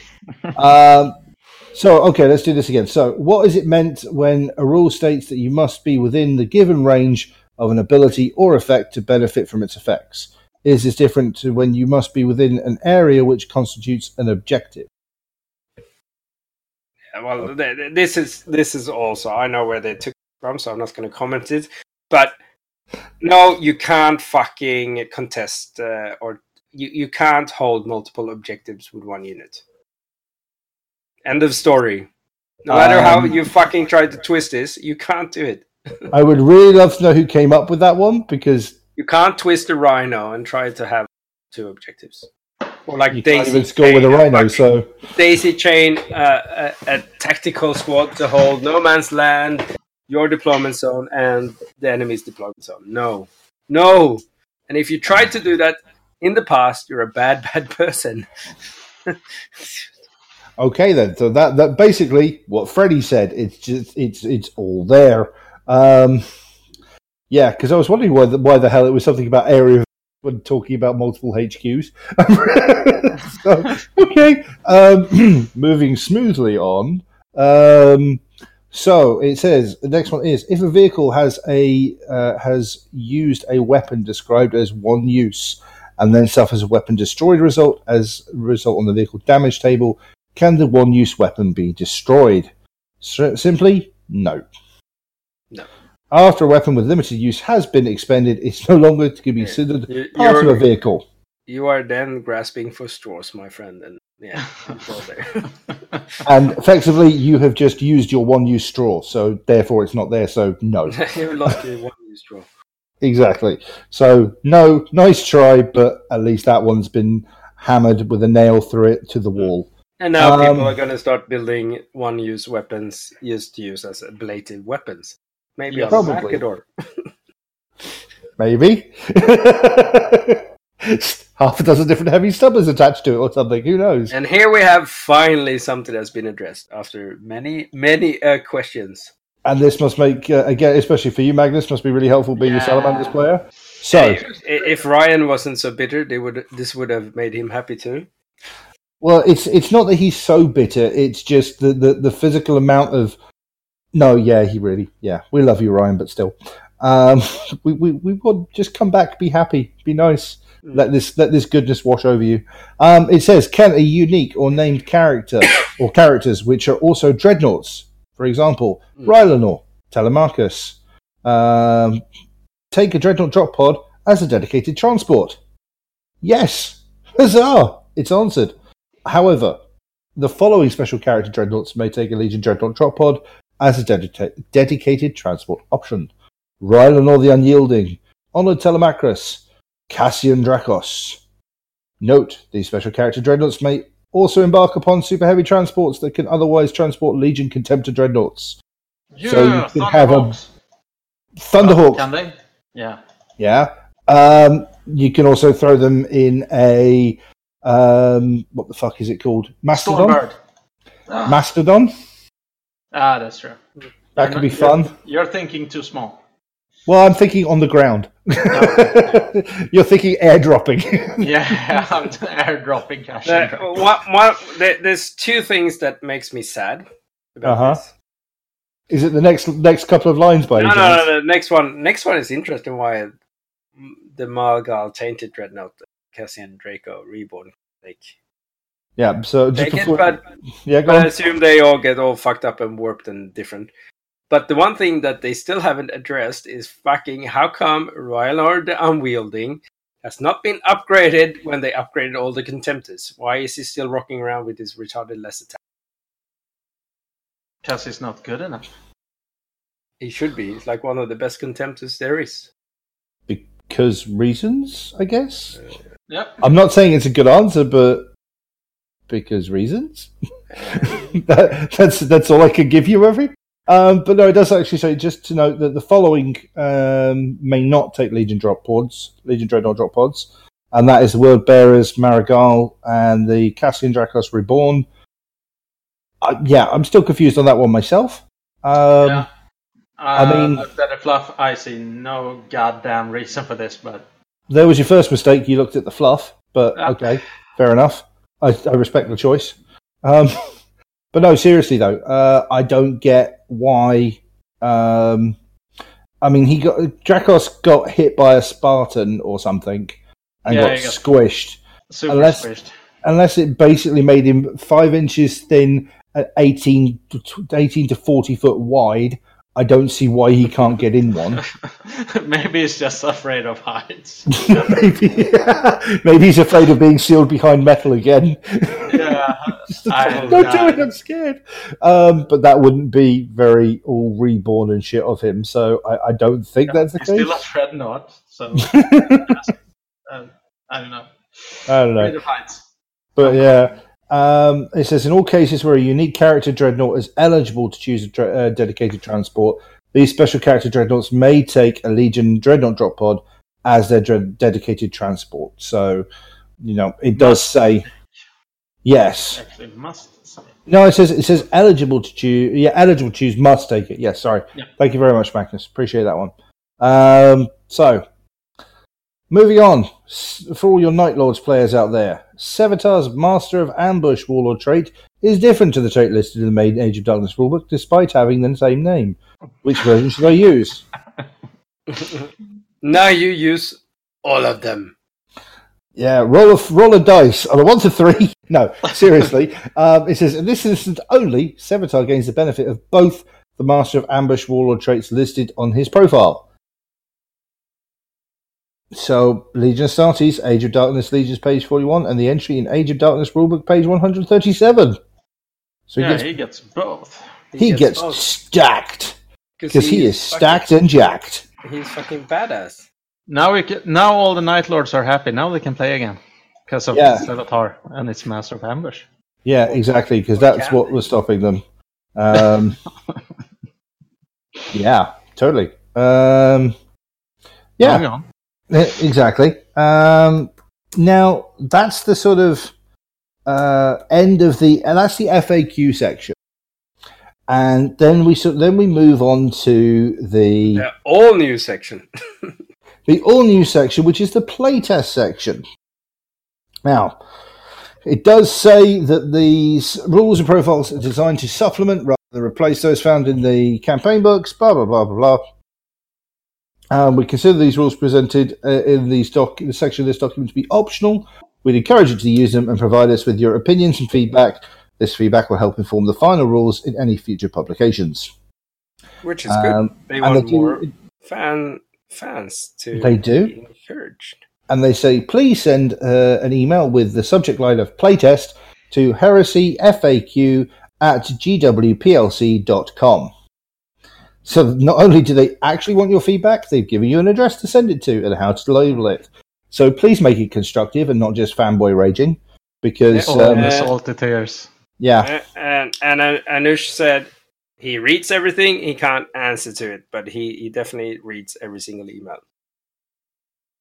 So yes, but please make it legible and not, like headbutting a desk, please, because then it gets through and it makes sense and people actually pay attention to it. So yeah, let's go through these, shall we? Here comes my one per list, or my one per episode. Legion Rapier Weapons Battery. Everything has now gone to a single or to a 5-inch template. A heavy 5-inch template. Yep. I'm just allowing everybody else to cheer before I start getting pissed off about this. I don't understand. It's perfect. I disagree. I happen to love the fact that especially from a sort of fluffy, themey, and gameplay perspective, that when you drop mortars on people, doesn't matter which mortar you're using, there's a fuck ton of explosions going off. I like that. That is represented by the one big fucking thing. But I like the randomness of the flipping.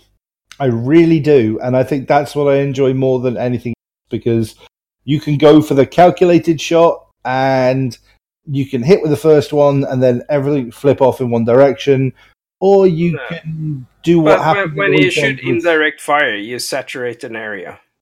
And I like the randomness of the flipping. On top of that, I just like that. Jody, you have to realize that Freddy wants to slowly move towards 8th edition here. So reducing the amount of blasts, just trying to get it out there. It's just I was honestly looking forward to this. I was looking forward to this saying roll a d6 that equals the number of hits you get. I was honestly thinking that. The template is there to represent the area you saturated with your high explosives or Phosphex canister shots. Freddy, admit it. Your deep, dark desire to move towards 8th. No, because I never want to remove templates. I just don't want to spend half of my game flipping 5 billion templates and then calculate how many hits we do. I don't want to spend half my game playing against psychic phases, but when it happens, it happens. Honestly, I'm not super bitter about this. I mean, okay, from a realistic point of view, I get that a lot of people don't like this. I like it. I think it works really well with what the unit is, what it's doing. It's a lot of fun. I really enjoy that because it does add some tension to the game. Things like Phosphex, fair enough. Make it a 5-inch template because people don't like lingering death. They don't like multiple flips on Phosphex. Fine, I'm good with that. I think with a frag shell, that should still be there because people will either use it or they won't. And as we talked about off air, it's not used that often. I use it as often as possible because the amount of hits you can lay down with frag weapons will force a lot of saves and it'll actually get rewarded for it. And, okay, you've got the incendiary shell, ignores cover. Fair enough. Have it as a template. Splinter shell. All right, fair enough. Never really seen those used, ever. And the shatter shell is a direct shot, so that makes sense. So, sure. Everything apart from the frag shell, fine. I just really don't like the thought of the frag shell suddenly just being one template. Because for me, in my mind, it is all about, like you said, Freddie, saturation bombing. So it's all about the amount of hits you can get. And you're only going to get one set of hits on this. Okay, it's twin linked, you get to reroll, fair enough, but I don't know. I would prefer the frag shell to be back to that heavy 4 barrage. Personally, that's my bitch. That's my one per. That's my grumble. I can stomach the 5-inch on the Phosphex because there is a fair call that people are like, well, people only bring Phosphex because of how devastating it is versus how many hits it can do. okay, keep it to the single large blast. At least now you don't have to buy the entire fucking store of 3-inch blasts and cover the entire board with burning Fox-X, which is just... I've already done that, goddammit! No, but I mean, it goes fucking out of control. It's just too much shit lying everywhere. Yeah. Okay. Like I said, I can agree to it with the Phosphex. It's just personal feeling. It makes frag useful. It makes frag worthwhile. It will still be useful. I don't think we'll see it half as much as we have, and we don't see it that much as it is. So I would like to be proved wrong. You have 3 fucking 5-inch shells in a battery. Yeah, versus 12 3-inch shells. Yeah, and the twin links. So this time you won't scatter that much. So you will actually. We'll see how it plays. We'll see how it plays, and if I'm proved wrong, I will force somebody else to eat a hat for me. But yeah, I've just had my 1 per, so I'm good. That's my cathartic. On the positive side, once you actually use all your eggs, you won't make a person hate your guts and think, thank fuck, I don't have to play this guy with the quad munchers again. I'm an Iron Warriors player. I usually get that anyway. No, seriously though. I mean, they're not all. It's not all horror. It's just a personal preference. So I can fully respect that this is where they wanted to go off everybody's feedback. I just disagree. Simple as that. Right, let's move on to the Moritat, because this makes people happy and sad and all the things at the same time. And you were kind enough to point this one out, Magnus. Yeah. Chainfire has changed a little bit. Actually, yeah, a lot. Actually. Yeah, only subtly, right? So have you got it in front of you? Do you want to go through it, or? Yeah, I can go through it. The old rules was pretty much you shoot with the pistol, you roll until you miss, and then you don't roll anymore, and you overheat the plasmas on 1-2 instead of 1 and stuff like that. They simplified it a bit. You make a chain fire attack, and a Moritat may roll to hit 6 times with each up to 2 pistol weapon types in the current shooting phase. So 12 dice pretty much go ahead, except when it comes to the second part, which is chain fire attacks hit to roll may never be re-rolled, and weapons which do not roll to hit may not be used to make chain fire attacks. When making a chain fire attack for weapons with the Gets Hot or Melta rules, roll each hit individually. If a 1 is rolled, stop rolling. So pretty much like the old rules. Yeah. But thank fuck now the Meltas are... Yeah, they are also reduced. So Blood Angels, Melta pistols go away for that. But still, you roll 12 dice, so a lot of Melta shots coming in. And he may not charge after making a chain fire attack. Which is good. Yeah, so they cleaned it up a bit. I think they made it a lot faster. Everybody uses a Melta or a plasma pretty much with Moritat anyways, but they removed the 1-2 special with the Gets Hot and stuff like that. So I don't know. I think it's cleaner rules-wise than it was. And it definitely cleared up a previous thing of, psychic doodads and all that sort of jazz as well. No, especially it clearly stated in the old rules as well that you could not be affected by blessings. Yeah, I know. But now we've got a FAQ that we can point at clearly and go, doesn't matter what fucking red book it's in. You cannot re-roll, motherfucker. It's in this book, goddammit. Yeah. Yep. Yeah. Not the weird. I think they cleaned it up good, so I don't know what you guys think. I like it.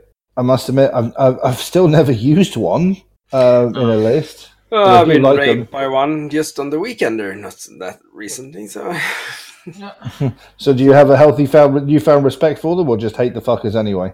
I hate the fuckers. Fuck you, Miles. Was that Stupid Blood melted Angel pistol. Mortat? Yeah, Yes. yeah. The melted. Retarded. Too good. Too good, huh?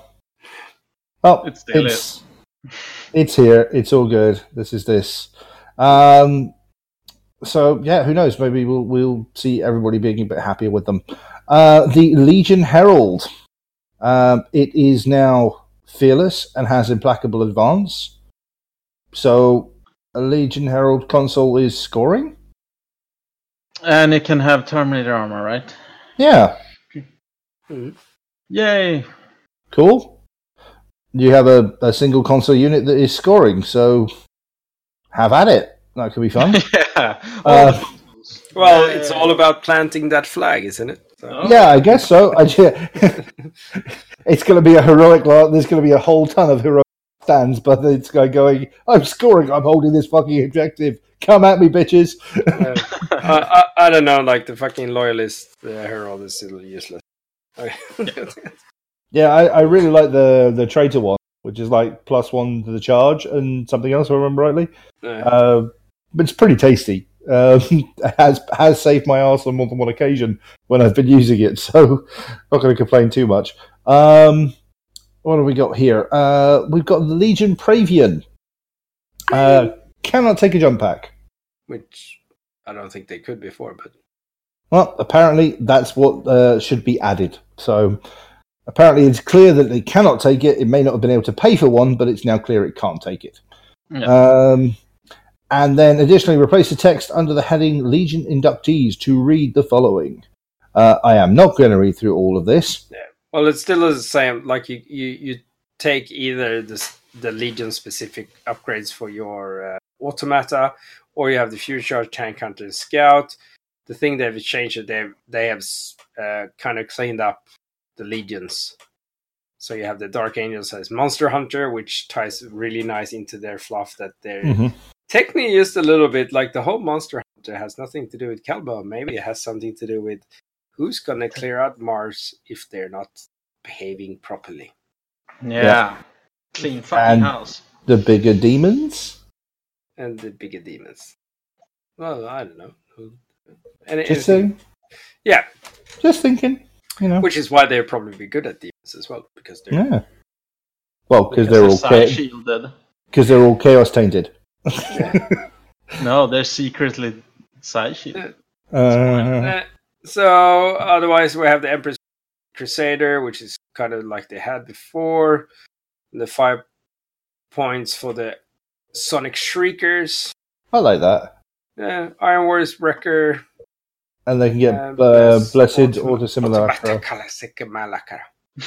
Scars, Action, Space Wolves Counterattack, Imperial Fist Tank Hunter. That's nice. Talent of Murder, which is kind of nice. Like Acute Senses, Trophies of Judgment. And Carmine Fury for the Blood Angels. Yeah, which is... Isn't that +1 to wound or something? Like 40 Yeah, which I don't know if they need to probably wound on 2 pluses, but it's good if they're fighting under automata. It's something subtly Iron Hands are the good one. They get Blessed Autosimulacra for no points. Yep. World Eaters Rage. Nice. Cool. Ultramarines, meh. Snapshot at PS2. It's not as bad as it could be. Yeah, that's true. Death Guard, Feel No Pain 6+. They can upgrade to Chemunitions. Chemunitions. That's pretty funky. 1,000 Suns, +1 Invulnerable Save, which is nice. Sons of Horus, Merciless Fighters. And Bane Strike Bolt Rounds. Word Bearers Hate Everything. Promethean Gift, Mastercrafted for the Salamanders. Furious Charge and Fleet, which is basically used to go in line with their other normal rules for the Raven Guards. Alpha Legion, Preferred Enemy. Against nasty. Becomes the choice to pick. And Bane Strike, which is good. But that, like, all of that is just interesting. Not so much change, like just tidy up a bit. And more in line with the new Legion rules as they got upgraded. But then we're talking about My babies. Your babies. Everyone's babies. Every babies. All the One babies. of the forgotten units last year, which probably this year will not be forgotten by I'm anyone. very sure this isn't going to be forgotten. I know for a fact I'm trying to find some more models to make a unit of 10 of them, personally. So the destroyers are back. Ooh, yes. And they don't cost that much money. Well, money it costs, but it doesn't cost that much points anymore. So now instead, there's 115 points for the 5 of them. They still come stock standard with the 2 bolt pistols and all that good gears. Now they have hardened armor. Counterattack they always had, which made sense that they had fucking hardened armor because they were swimming in fucking goo. Mm-hmm. They can take a land raider Could they always take a Proteus? I think so. I think that was the thing with them. Or was it?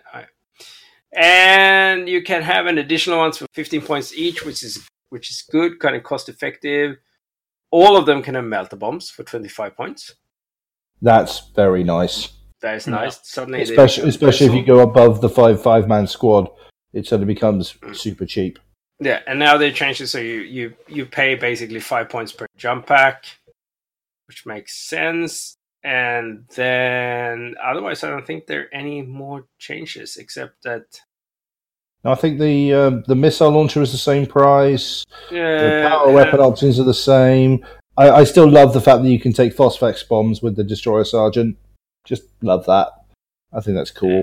Hand flamer, plasma pistol, and then all the good gear for the for the sergeants. But yeah, suddenly they're worth their points.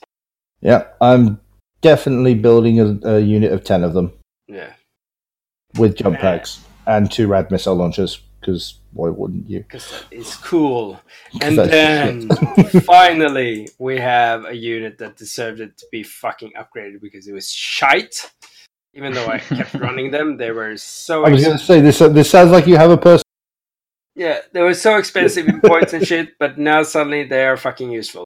And that is the Palatine Blades, and now they're 135 points for 5 of them, which is good. What's the old? Oh, fuck. Don't make me... Well, they're about 160, 170, something crazy yeah, like that? They were really expensive at one point. They were super expensive. Don't make me look in the book. I can't be... You're being made to look, Freddie. You're just going to have to suck it up and do it. Oh, God damn it. I know, right? How unfair. If I didn't sit in front of all my books, it would be sad. They went everywhere. Everywhere. Okay. Why am I looking in the wrong book then? But they can have they have a lot of loadout they can choose from though. That's cool. Yeah, well, alright, the old unit. Here we go. The old unit was 135 points for the 5 of them, but the difference between the old unit and the new one is that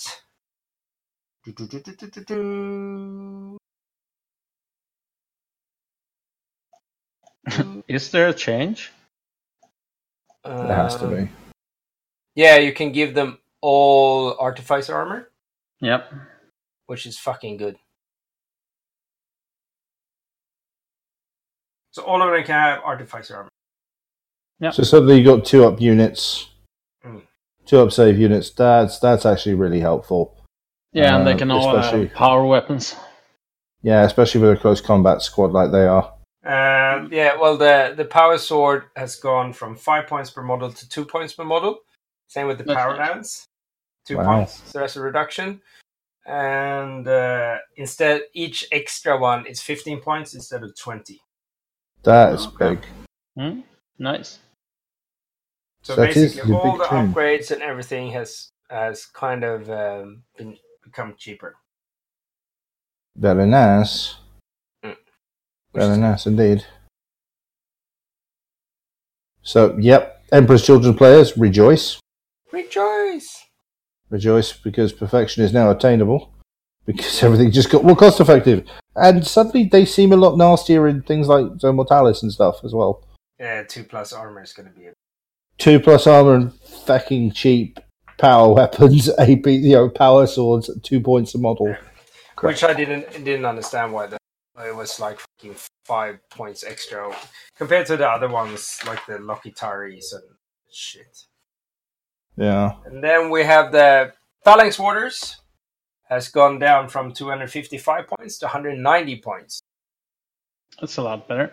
That's a lot better. If you compare these to the other one, because you see that you got 5 for 135 points, like the Palatine Blades, and for these you get 10 of them for 190 points. This is a really good Sommertalis unit. Yeah, it's bananas. So the difference between this one now is they have a counterattack. They didn't have that before. Okay. Otherwise, it's basically the same except that each additional one costs 12 instead of 15. And the power axes are like half price. Yeah, they're only 5 points each, and it's nice to have an entire squad full of power axes. Yeah, instead of 10. And then basically the Thunderhammer's gone down to 15 instead of 20. And that's about it. Yep. It changes. Yeah, nice Sommertalis list. Or unit. And now they all can have melter bombs. Before it was just a sergeant. Okay. Which is bananas. Yes. But it's 50 points. No. Well, if you think about it, you upgrade them to be 20, and then for 50 points you have 20 fucking melter bombs. That's fun. When they charge in. Multi-bombing is a thing. Multi-bombing definitely counts. That's for sure. Yeah. Alright, so that's them. Are we moving on? We are moving on. Why did I get stuck with doing this comparison? You started, we just let you talk. You don't start talking, you're all good. Medusan Immortals. I literally think I heard Nicholas squee loudly enough to reach over. We can start out with the basic shit. They are 45 points cheaper. And worth it suddenly. So they're 45 points cheaper. They have same stats. They cost the same to add an extra one, except that having Volkite charges are now 2 points each instead of 5 points, which is super cheap. Yeah. Otherwise, it's basically the same.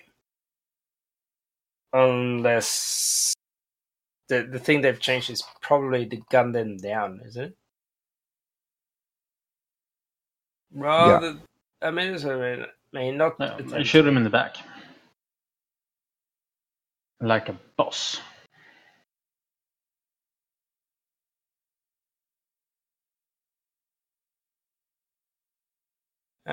So they've just clarified it a bit, except that they can't, like previously. They were shooting snapshots if they passed a fucking leadership test. Now they basically just do a proper shooting attack, except they can't use blast weapons. Yeah. And the flamers use Wall of Death instead. And that's resolved as normal. So forget all about that fucking snap shooting and leadership tests and shit. Which didn't make any sense because it was just useless. What the fuck? Yeah. Well, hooray, I get to shoot a snapshot of people running away if I leadership crap. Yeah. Now it's properly gunned them. Now you literally properly gun them down. Yeah, basically you get a free round of shooting.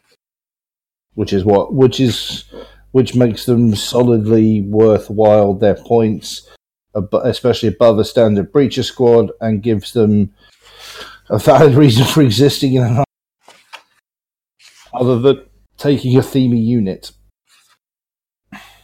Yeah. So I really love those models though. It's one of the reasons I have an that is waiting to get some paint. Yeah, I need that. I want 5 more of them. I want 5 more of the models. And then I have the base for my Destroyer squad as well, because I think they're fucking gorgeous models. I'm just going to convert the shit out of them.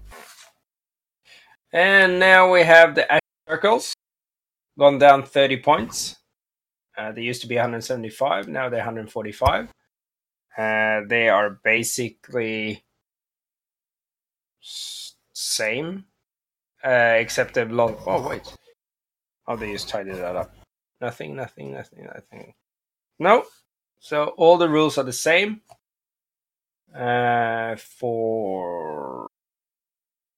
Jesus Christ, the axe rack is so much better now. Yeah, it makes a big difference, doesn't it? Yeah, it's gone from AP6 to AP3.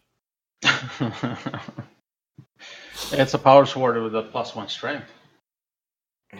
Yeah, and I do like. I mean, I don't know if this was there before, but I do like the grapple rule. And now but now it's like before it was -1 to the fallback distance. If an enemy flee, but now it's actually +1 to the initiatives of the guys, so they're more likely to sweep and kill. That's pretty intense, actually, when you think about it. That's a pretty big swing. Yeah. Now, this is a good unit. And the Bitter Duty has made this unit actually more playable, because back in the day you couldn't join it by an independent character at all. Mm. But now you can at least have a Mortat or a Chaplain. So there's something there for you, basically. So you can have something to jump with them. Otherwise, Scorcher is the same. Burning Descent is the same. So that's no different. But the axe rack has gone to bananas. It's raked of bananas. It's also crazy. Yeah.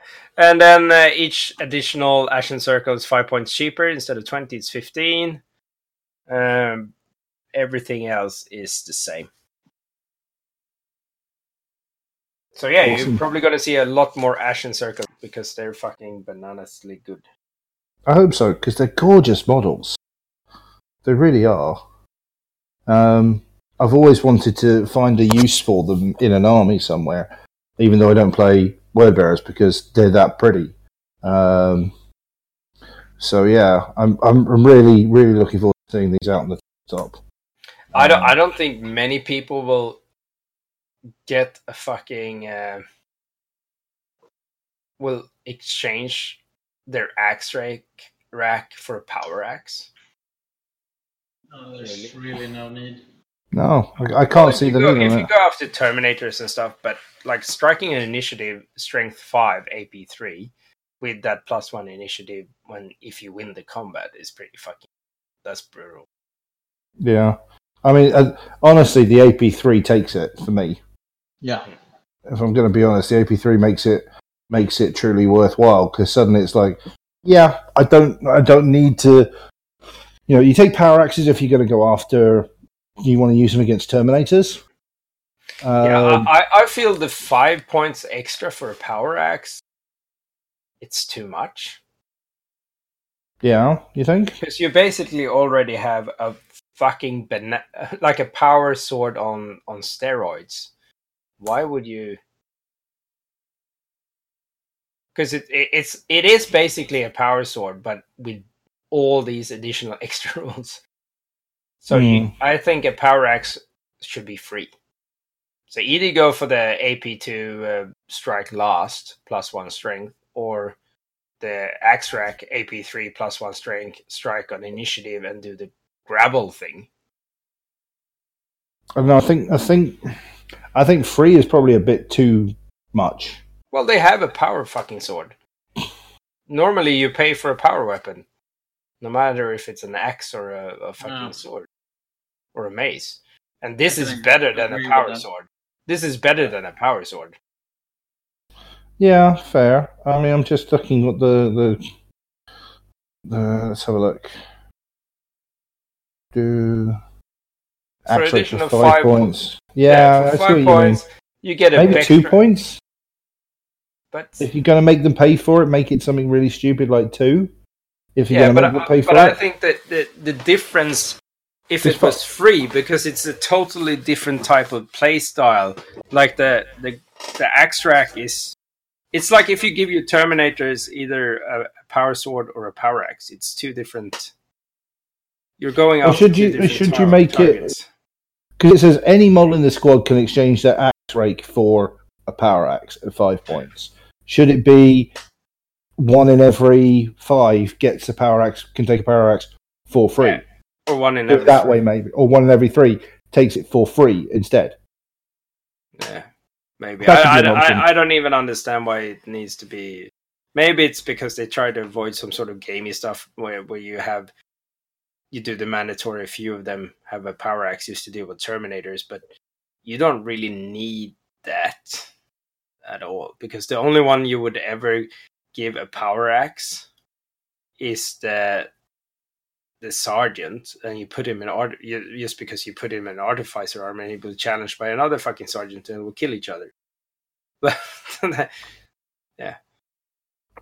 Yeah.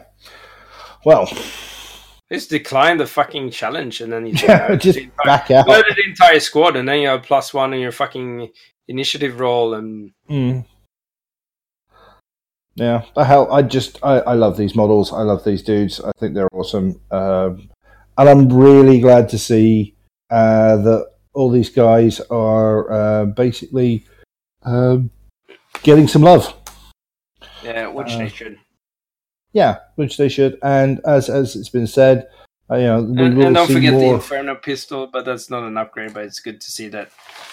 Now you will actually see people play this, because you can join them with other units. Their fucking weapon is badass. So. Fair.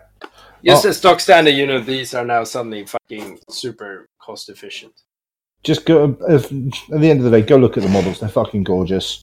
That's true. It's one of the fucking coolest Gunpack models. Yeah, and those axes are just gorgeous. So that is the FAQ. Yep. That is it, end to end. Apart from my one per, I don't think there's been too many grumbles about everything. Again, I feel bad for all those who own Malcadors and now wish they didn't. But they're still viable. Rants about it. Yeah. They're still viable in some lists. I think they're still good options, and if they'd be nice enough to let them squadron up, I think we'll all be good. Otherwise, yeah, all over. I'm pretty happy with it. What about you guys? I am stoked. You're stoked, Magnus? Yeah, I think it's, apart from just a lot of tweaks in the rules, which is always nice, and they cleared stuff up and fixed some stuff. I'm really, like Freddie said, stoked about them actually releasing the FAQs, and I mean that's the biggest part for me, that they're actively. When you look at the tweaks they've done, it's actively from the community's point of view. It's not just old G-Dub FAQ trying to sell more stuff. FAQs. No, you can, because most of these things we take for granted in the way we play. So it means that they also notice how people play the game. Yeah. And just added things that are how it should be. Like, even though you're grumpy bit, it is a fairly common way to play it. Yeah. But I think the normal one is like 1 quad mortar shoots 1 small shell, 2 shoots the 5-inch, and 3 shoots the fucking massive one. That could work. Right. I mean, there are different ways of doing it. Again, they've gone for a way to sort of cover all bases and make it work, which is, I'll play it. I'll see how it goes, and then, like any good Heresy fan, I will take them up on their word. I'll write them an email and send it to them, and make it constructive. This is pure shit. No, I will say this is my 1 per email. Then I'll give them. This is the pure shit. No, in all honesty, no. I want to see how it plays, because that's a part of the game I enjoy. That's the thing. That's part of the game I enjoy. So I want to see how it affects my enjoyment of that part of the game. So we'll see. So yeah, we'll go from there. That is just for me. So the best part is they put themselves out there at the community and say just email us. Yeah, which is a massive, massive thing. And again, big up to Andrew and the guys who are doing the work. That's awesome of you. Thank you for doing that. It does make a difference to us as players to really think that you guys are out there willing to listen to us. So thank you for that, dudes. Now, this is normally where we would go and take a break, and we'd be back with our wrap-up. However, as we are working on our events episode, we do have some important stuff to talk about. So take a breather. There you go. Pause us for a second to go get another drink. And we're back. There we are. Perfect. Now, Freddie. Yes. We need to get this launched. We need to start talking. So, would you like to do the honors, my friend? Yes, I will. Well, as everyone knows, we usually do one big charity thing a year. And it has become our DMD Against Heresy, or the DMD raffle, or, well, Sweet Child has many names. Mm-hmm. But basically, catchphrase is, well, Heresy Against DMD. Yeah, not DMD Against Heresy. Heresy Against That's DMD. And this year we have been talking amongst ourselves, like what can we do? How are we going to try and up all the antics we've done each and every year? We kind of go one up on everything we do, and we kind of decided that we're going to do something that may or may not be one up of what we've done previously, but definitely it's going to be one up in kind of a way of hobby and how we want to. We always strive to get more people in promote to use this forum as try to raise funds for a charity. So this year, instead of raffling off like one big massive thing, we wanted to see what we can do that would actually probably affect the hobby better than just a massive Titan here and a massive Titan there. So this year we're going to raffle off 3 2,500 points fully painted armies. Yeah. Oh, well, it's good. Good. Just repeat that. So we're going to raffle off 3 2,500 points fully painted armies. Do we have details of said armies yet? Yes, we do. As we are now launching this, I can inform you that one army will, due to this is the new black this year, is going to be a Blood Angels army. Nice. Going to be an Ultramarines army. Oh, there had to be something, didn't I personally think there's too many loyalists going around. I am going to paint a army that I always wanted to do since I was, well, not a child, I'd say, because it wasn't that long ago. And I am going to paint a militia army. Well, it is actually going to be a Leviathan force with a Reaver Titan that has a militia allies. I'm glad you clarified that. You haven't even started painting it yet, and it's in October. Good luck. No. But so like for my army, we're going to invite the guys that are going to paint their armies. Most of you people probably already know them. It's basically Linus and Bjorn. We're going to have them on our episode, and they can talk about how they kind of have built their army, why they picked the units they want to paint, how they go about painting them. They will probably give you paint tips and stuff, and they will also say like how they imagine it, because they're doing this. They have totally embraced this project and gone like balls deep in fluff, and they want to present like the epitome of that legion. And they have a passion for these two legions, so it's going to be like they will hopefully blow your minds in their painting stuff. But we're going to leave that to an episode when we do an interview with them. Once we get a few episodes down the track after we drop our fucking event episode finally, because everyone keeps asking about that one. Hopefully, Forge World will drop another FAQ or something as important. We'll be able to get it done. Just saying. Not that we're complaining, but army list, because that's how they are. They went straight into it and started building army lists and tweaked them and looked at models they wanted to paint, looked at things that wanted to fill the narrative and stuff. Broke my credit card on Forge World, and basically that, and so they're doing Blood Angels, I'm doing that. The militia army that I'm painting, or I should say the Reaver with Entourage. It's the one that I always fell in love with since I picked up the first Rex book, whatever, and I saw the Rex militia, and I'm currently sourcing all the Rex militia I can get my hand on, like the cultist one, not the Death Corps of Krieg, but the crazy fucking Ogrins with the fence posts with the berserker ones with cement on and whatnot. And also one of the Reavers that I always wanted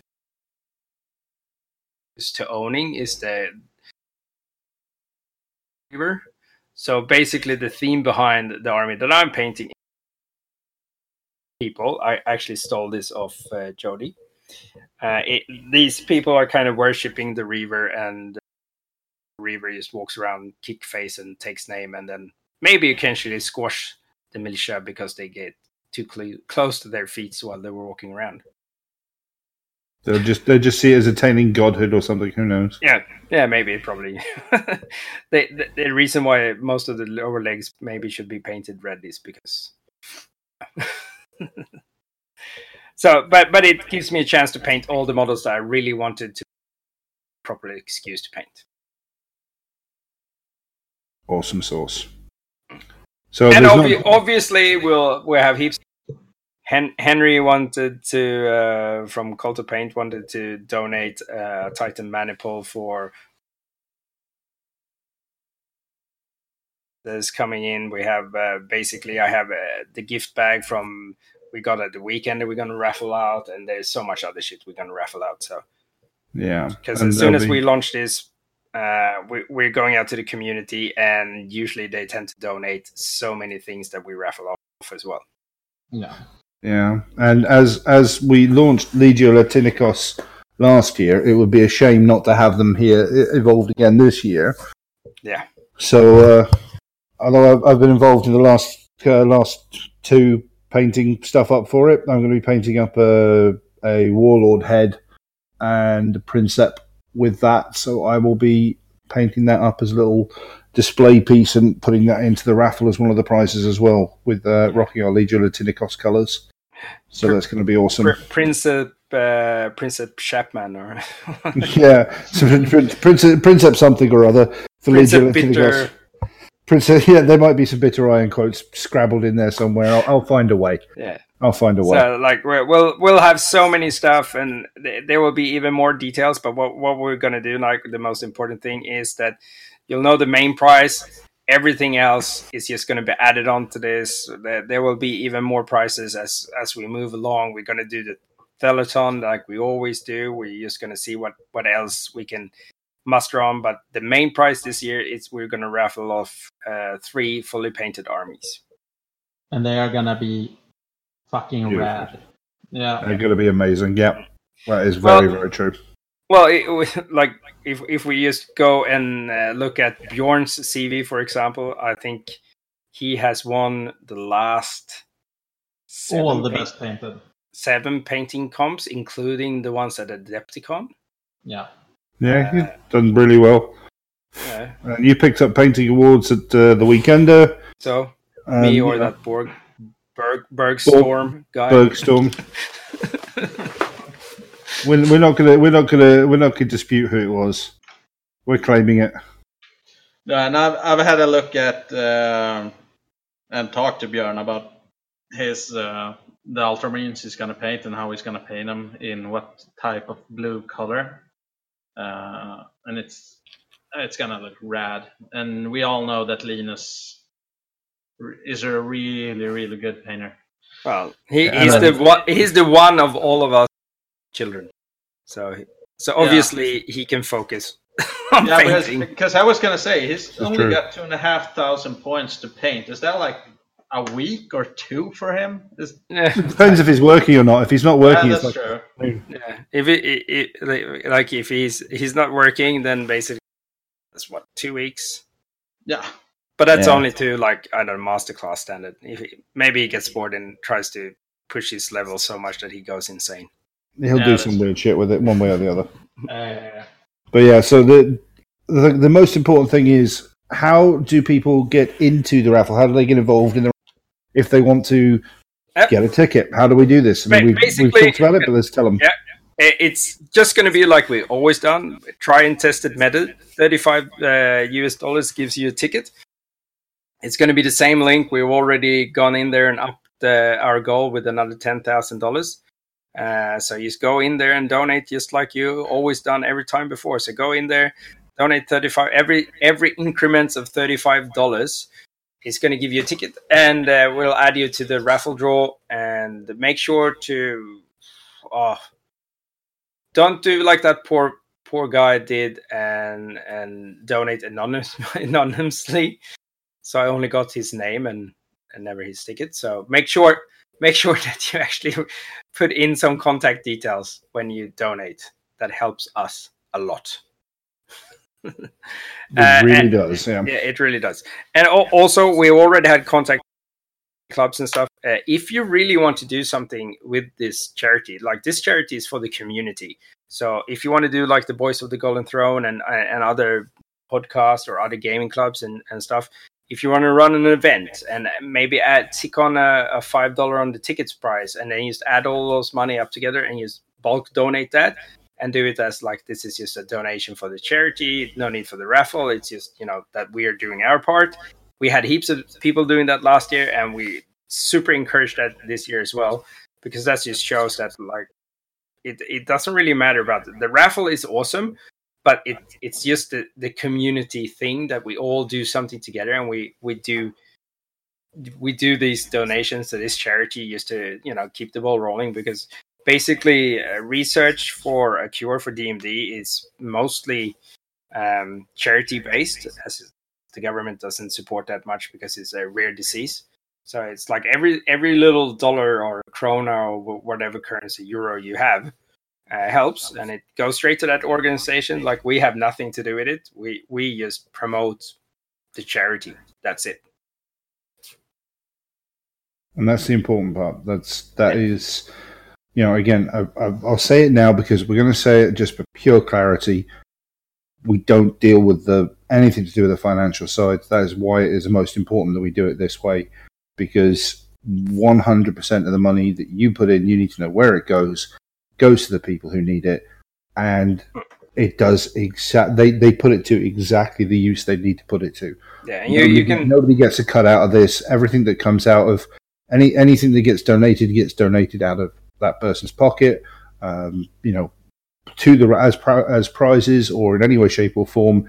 Nobody gets paid off. Nothing like that happens, and we want to be super clear about that from day one. We have been from day one, but you can even go into the.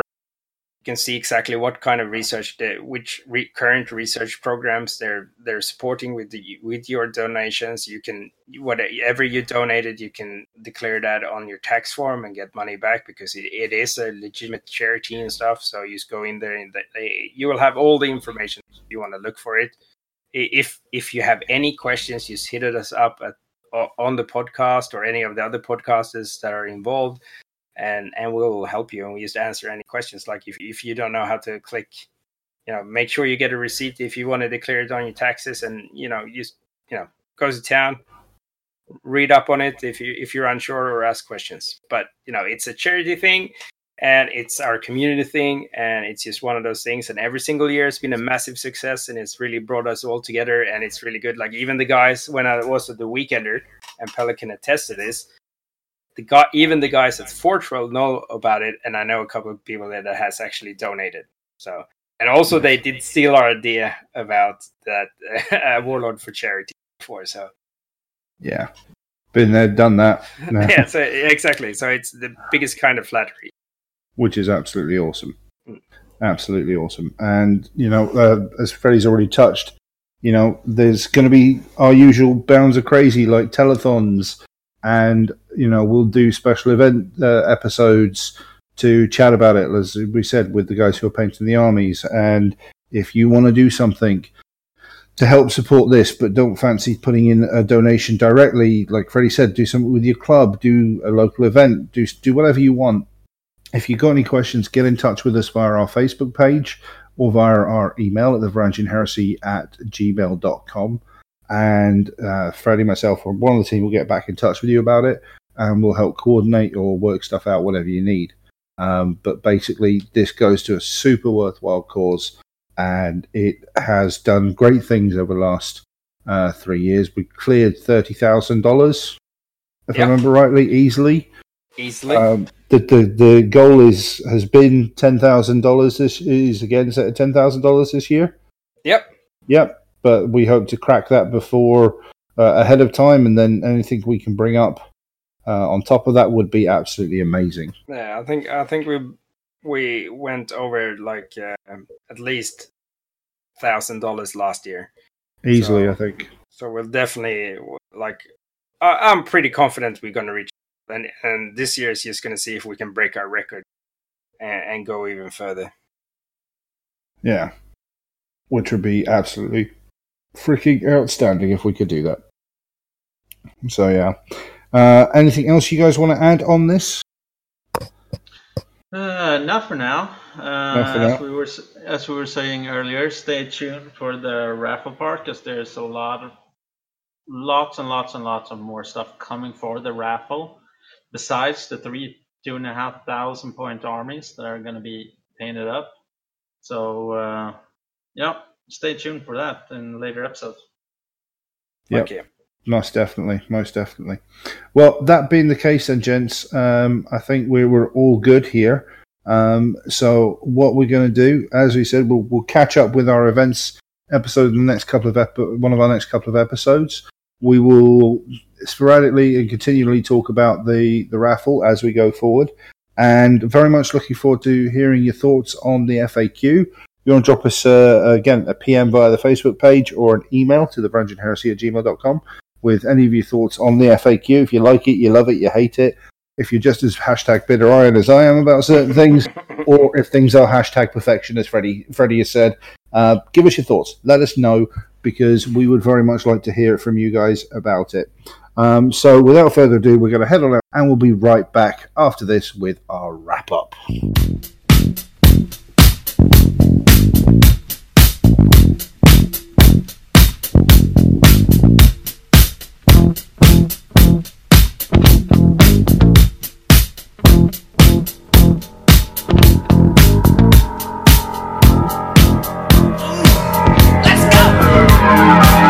Walks further down the street with the brim pulled way down low.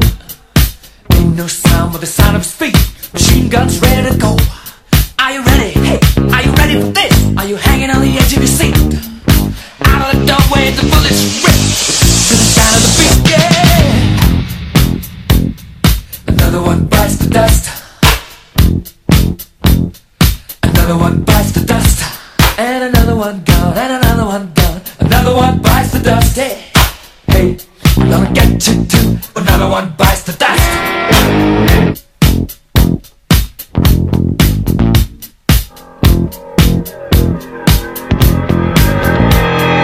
How do you think I'm gonna get along without you when you're gone? You took me for everything that I had and kicked me out of my own. Are you happy? Are you satisfied? How long can you stand the heat? Out of the doorway, the bullets rain up to the sound of the beat. Look out! Another one bites the dust. Another one bites the dust. And another one gone. And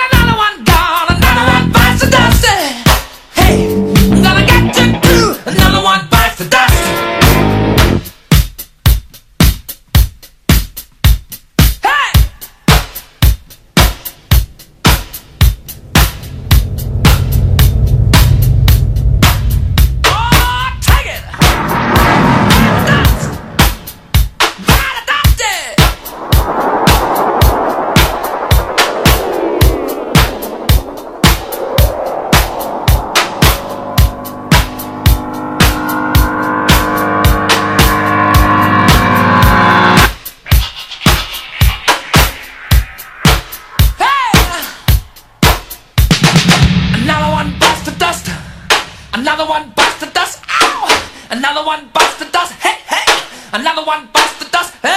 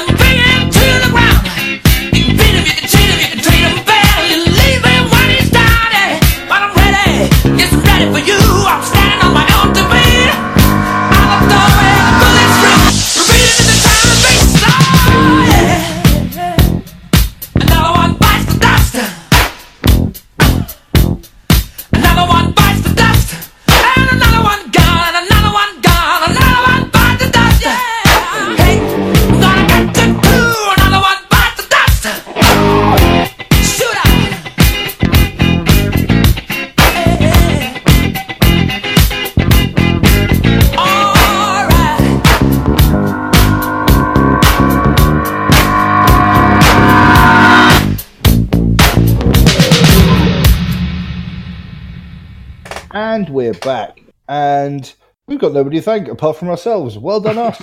What an amazing episode we just did. Huzzah! No, we don't go any further. It'll turn into a real circle jerk if we do that. But no, great episode. Thank you, 412, for giving us impromptu content and something to really sort of get our teeth into and talk about. Like I said, I still reckon they could keep the small text, but you know, that was my one per list. I'm done. I've had that one. My one per episode. I'm not going to dig into it any further.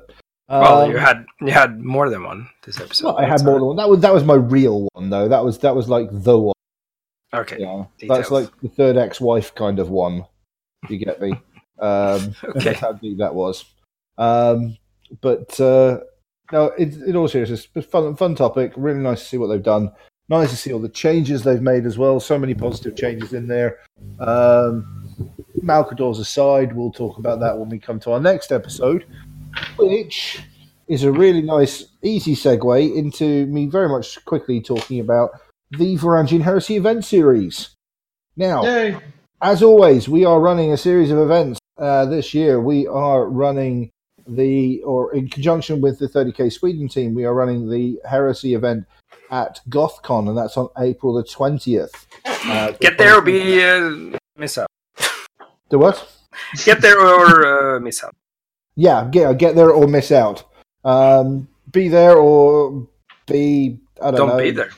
Yeah, or don't be there. Yeah, be there or be an 8th ed player. I don't know. I don't know what we can class as an insult these days. Then we have over the end of May, beginning of June weekend. Nice way of putting it. So the 31st to the 1st, we have Lincoln, the Lincoln Heresy. So we have, on the 31st of May, we have Engine Kill, which is going to be our Titanicus. You wouldn't figure that out with the name, would you?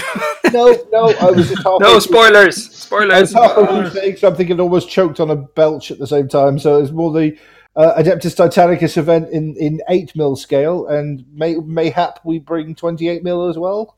Not decided yet. No spoilers. No spoilers. Okay, fair enough. And then on the 1st we'll of spoil June, next episode. Yeah, we'll spoil it all next episode. Then the 1st of June, the day after, is Lincoln, the Slaughter of Vacatus. Is that how you're pronouncing that one, Freddie? Yep. Cool. August 10th. It is now, anyway. Well, it is now, yeah. August 10th, then we jump from June to August. We have, on August 10th, the Rautak Rebellion, and that's up in our lovely home base up in Stockholm. And we'll give you more details about that next episode. You can see a current theme building here. August 30th, we're going to have the wonderful boys from the Cult of Paint come back out and do a military modelling class with us up in Stockholm. Why military modelling? Well, why not? Because military modelling is a great way of adding all sorts of details and depth to any heresy army, and there's so many techniques you can learn from doing military modelling. Basically what we do anyway. It is, but it's nice to change the canvas occasionally and do something different. Who knows what that might lead to? And then, as always, rounding it all off in October, beginning of October, 5th of October, that weekend, is Scandus. Now, it's super important that if you are, as I've had a number of messages, I know Freddie's, basically we're getting messaged left, right and centre about this. Relax. No tickets are currently available. Yeah. It's sold out. Exactly, we're already sold out, so don't ask about it.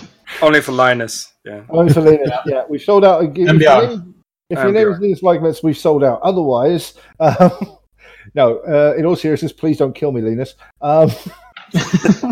He lives closer to me than he does to any of you. I do not want him knocking on my door at some time in the morning after hearing this. No, that's fucking true. And just basically, if you're interested in any of these events, or you want to go, or you're just interested, you think, yeah, there's a really good chance I'm going to go onto our Facebook page, Varangian Heresy, facebook.com/the Varangian Heresy podcast /events. Go to the event tab, go into the event itself, and put yourself as going, or at least interested. That is how you put yourself on the list for the event. Doesn't matter if you send us PMs or beg for places in podcast PMs, anything like that. You need to put yourself down there. It's super important you do that, because that's what we use to gauge how many spots, how many places, and what we need to work out for the events. And that's also where we do all our communicating for the events as well. That's why we need you to make sure that you select that you're interested or going in the events themselves. So do that. Also, as we talked about it, and just now in the episode, timey-wimey, wibbly-wobbly stuff, we will also be doing the live draw on the 6th of October for the raffle, for our fight against DMD.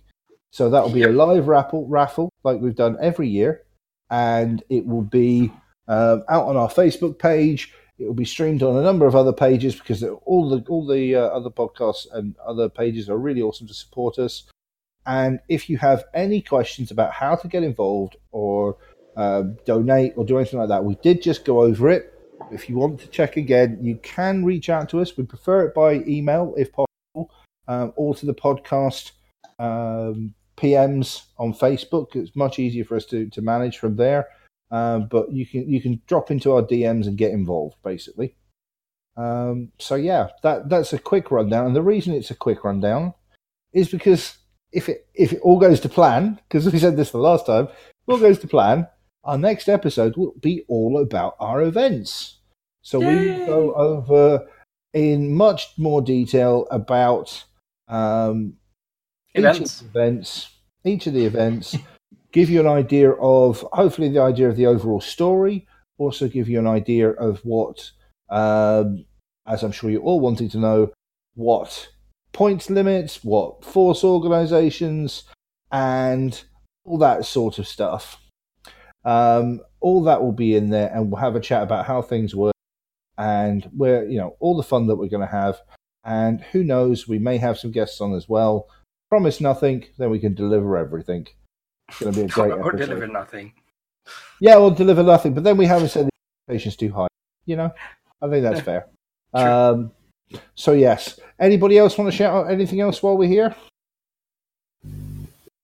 Yes, no. It's all been said. It's all been said. There's nothing else to say. It's all been said. Well, with that being the case, then, are we all ready? Nudge, wink, wink, looking at Eric. Yeah. Okay, good. Right, here we go. So, to get him off the couch, I'm going to say it's a good night from me. And me. And me. And me. Yes. And remember, guys, treat life like 30k. Be Angron in the streets, be Fulgrim in the sheets, and try not to lose your head. This is the Varangian Heresy Podcast, signing off. Let the bodies hit the floor, let the bodies hit the floor, let the bodies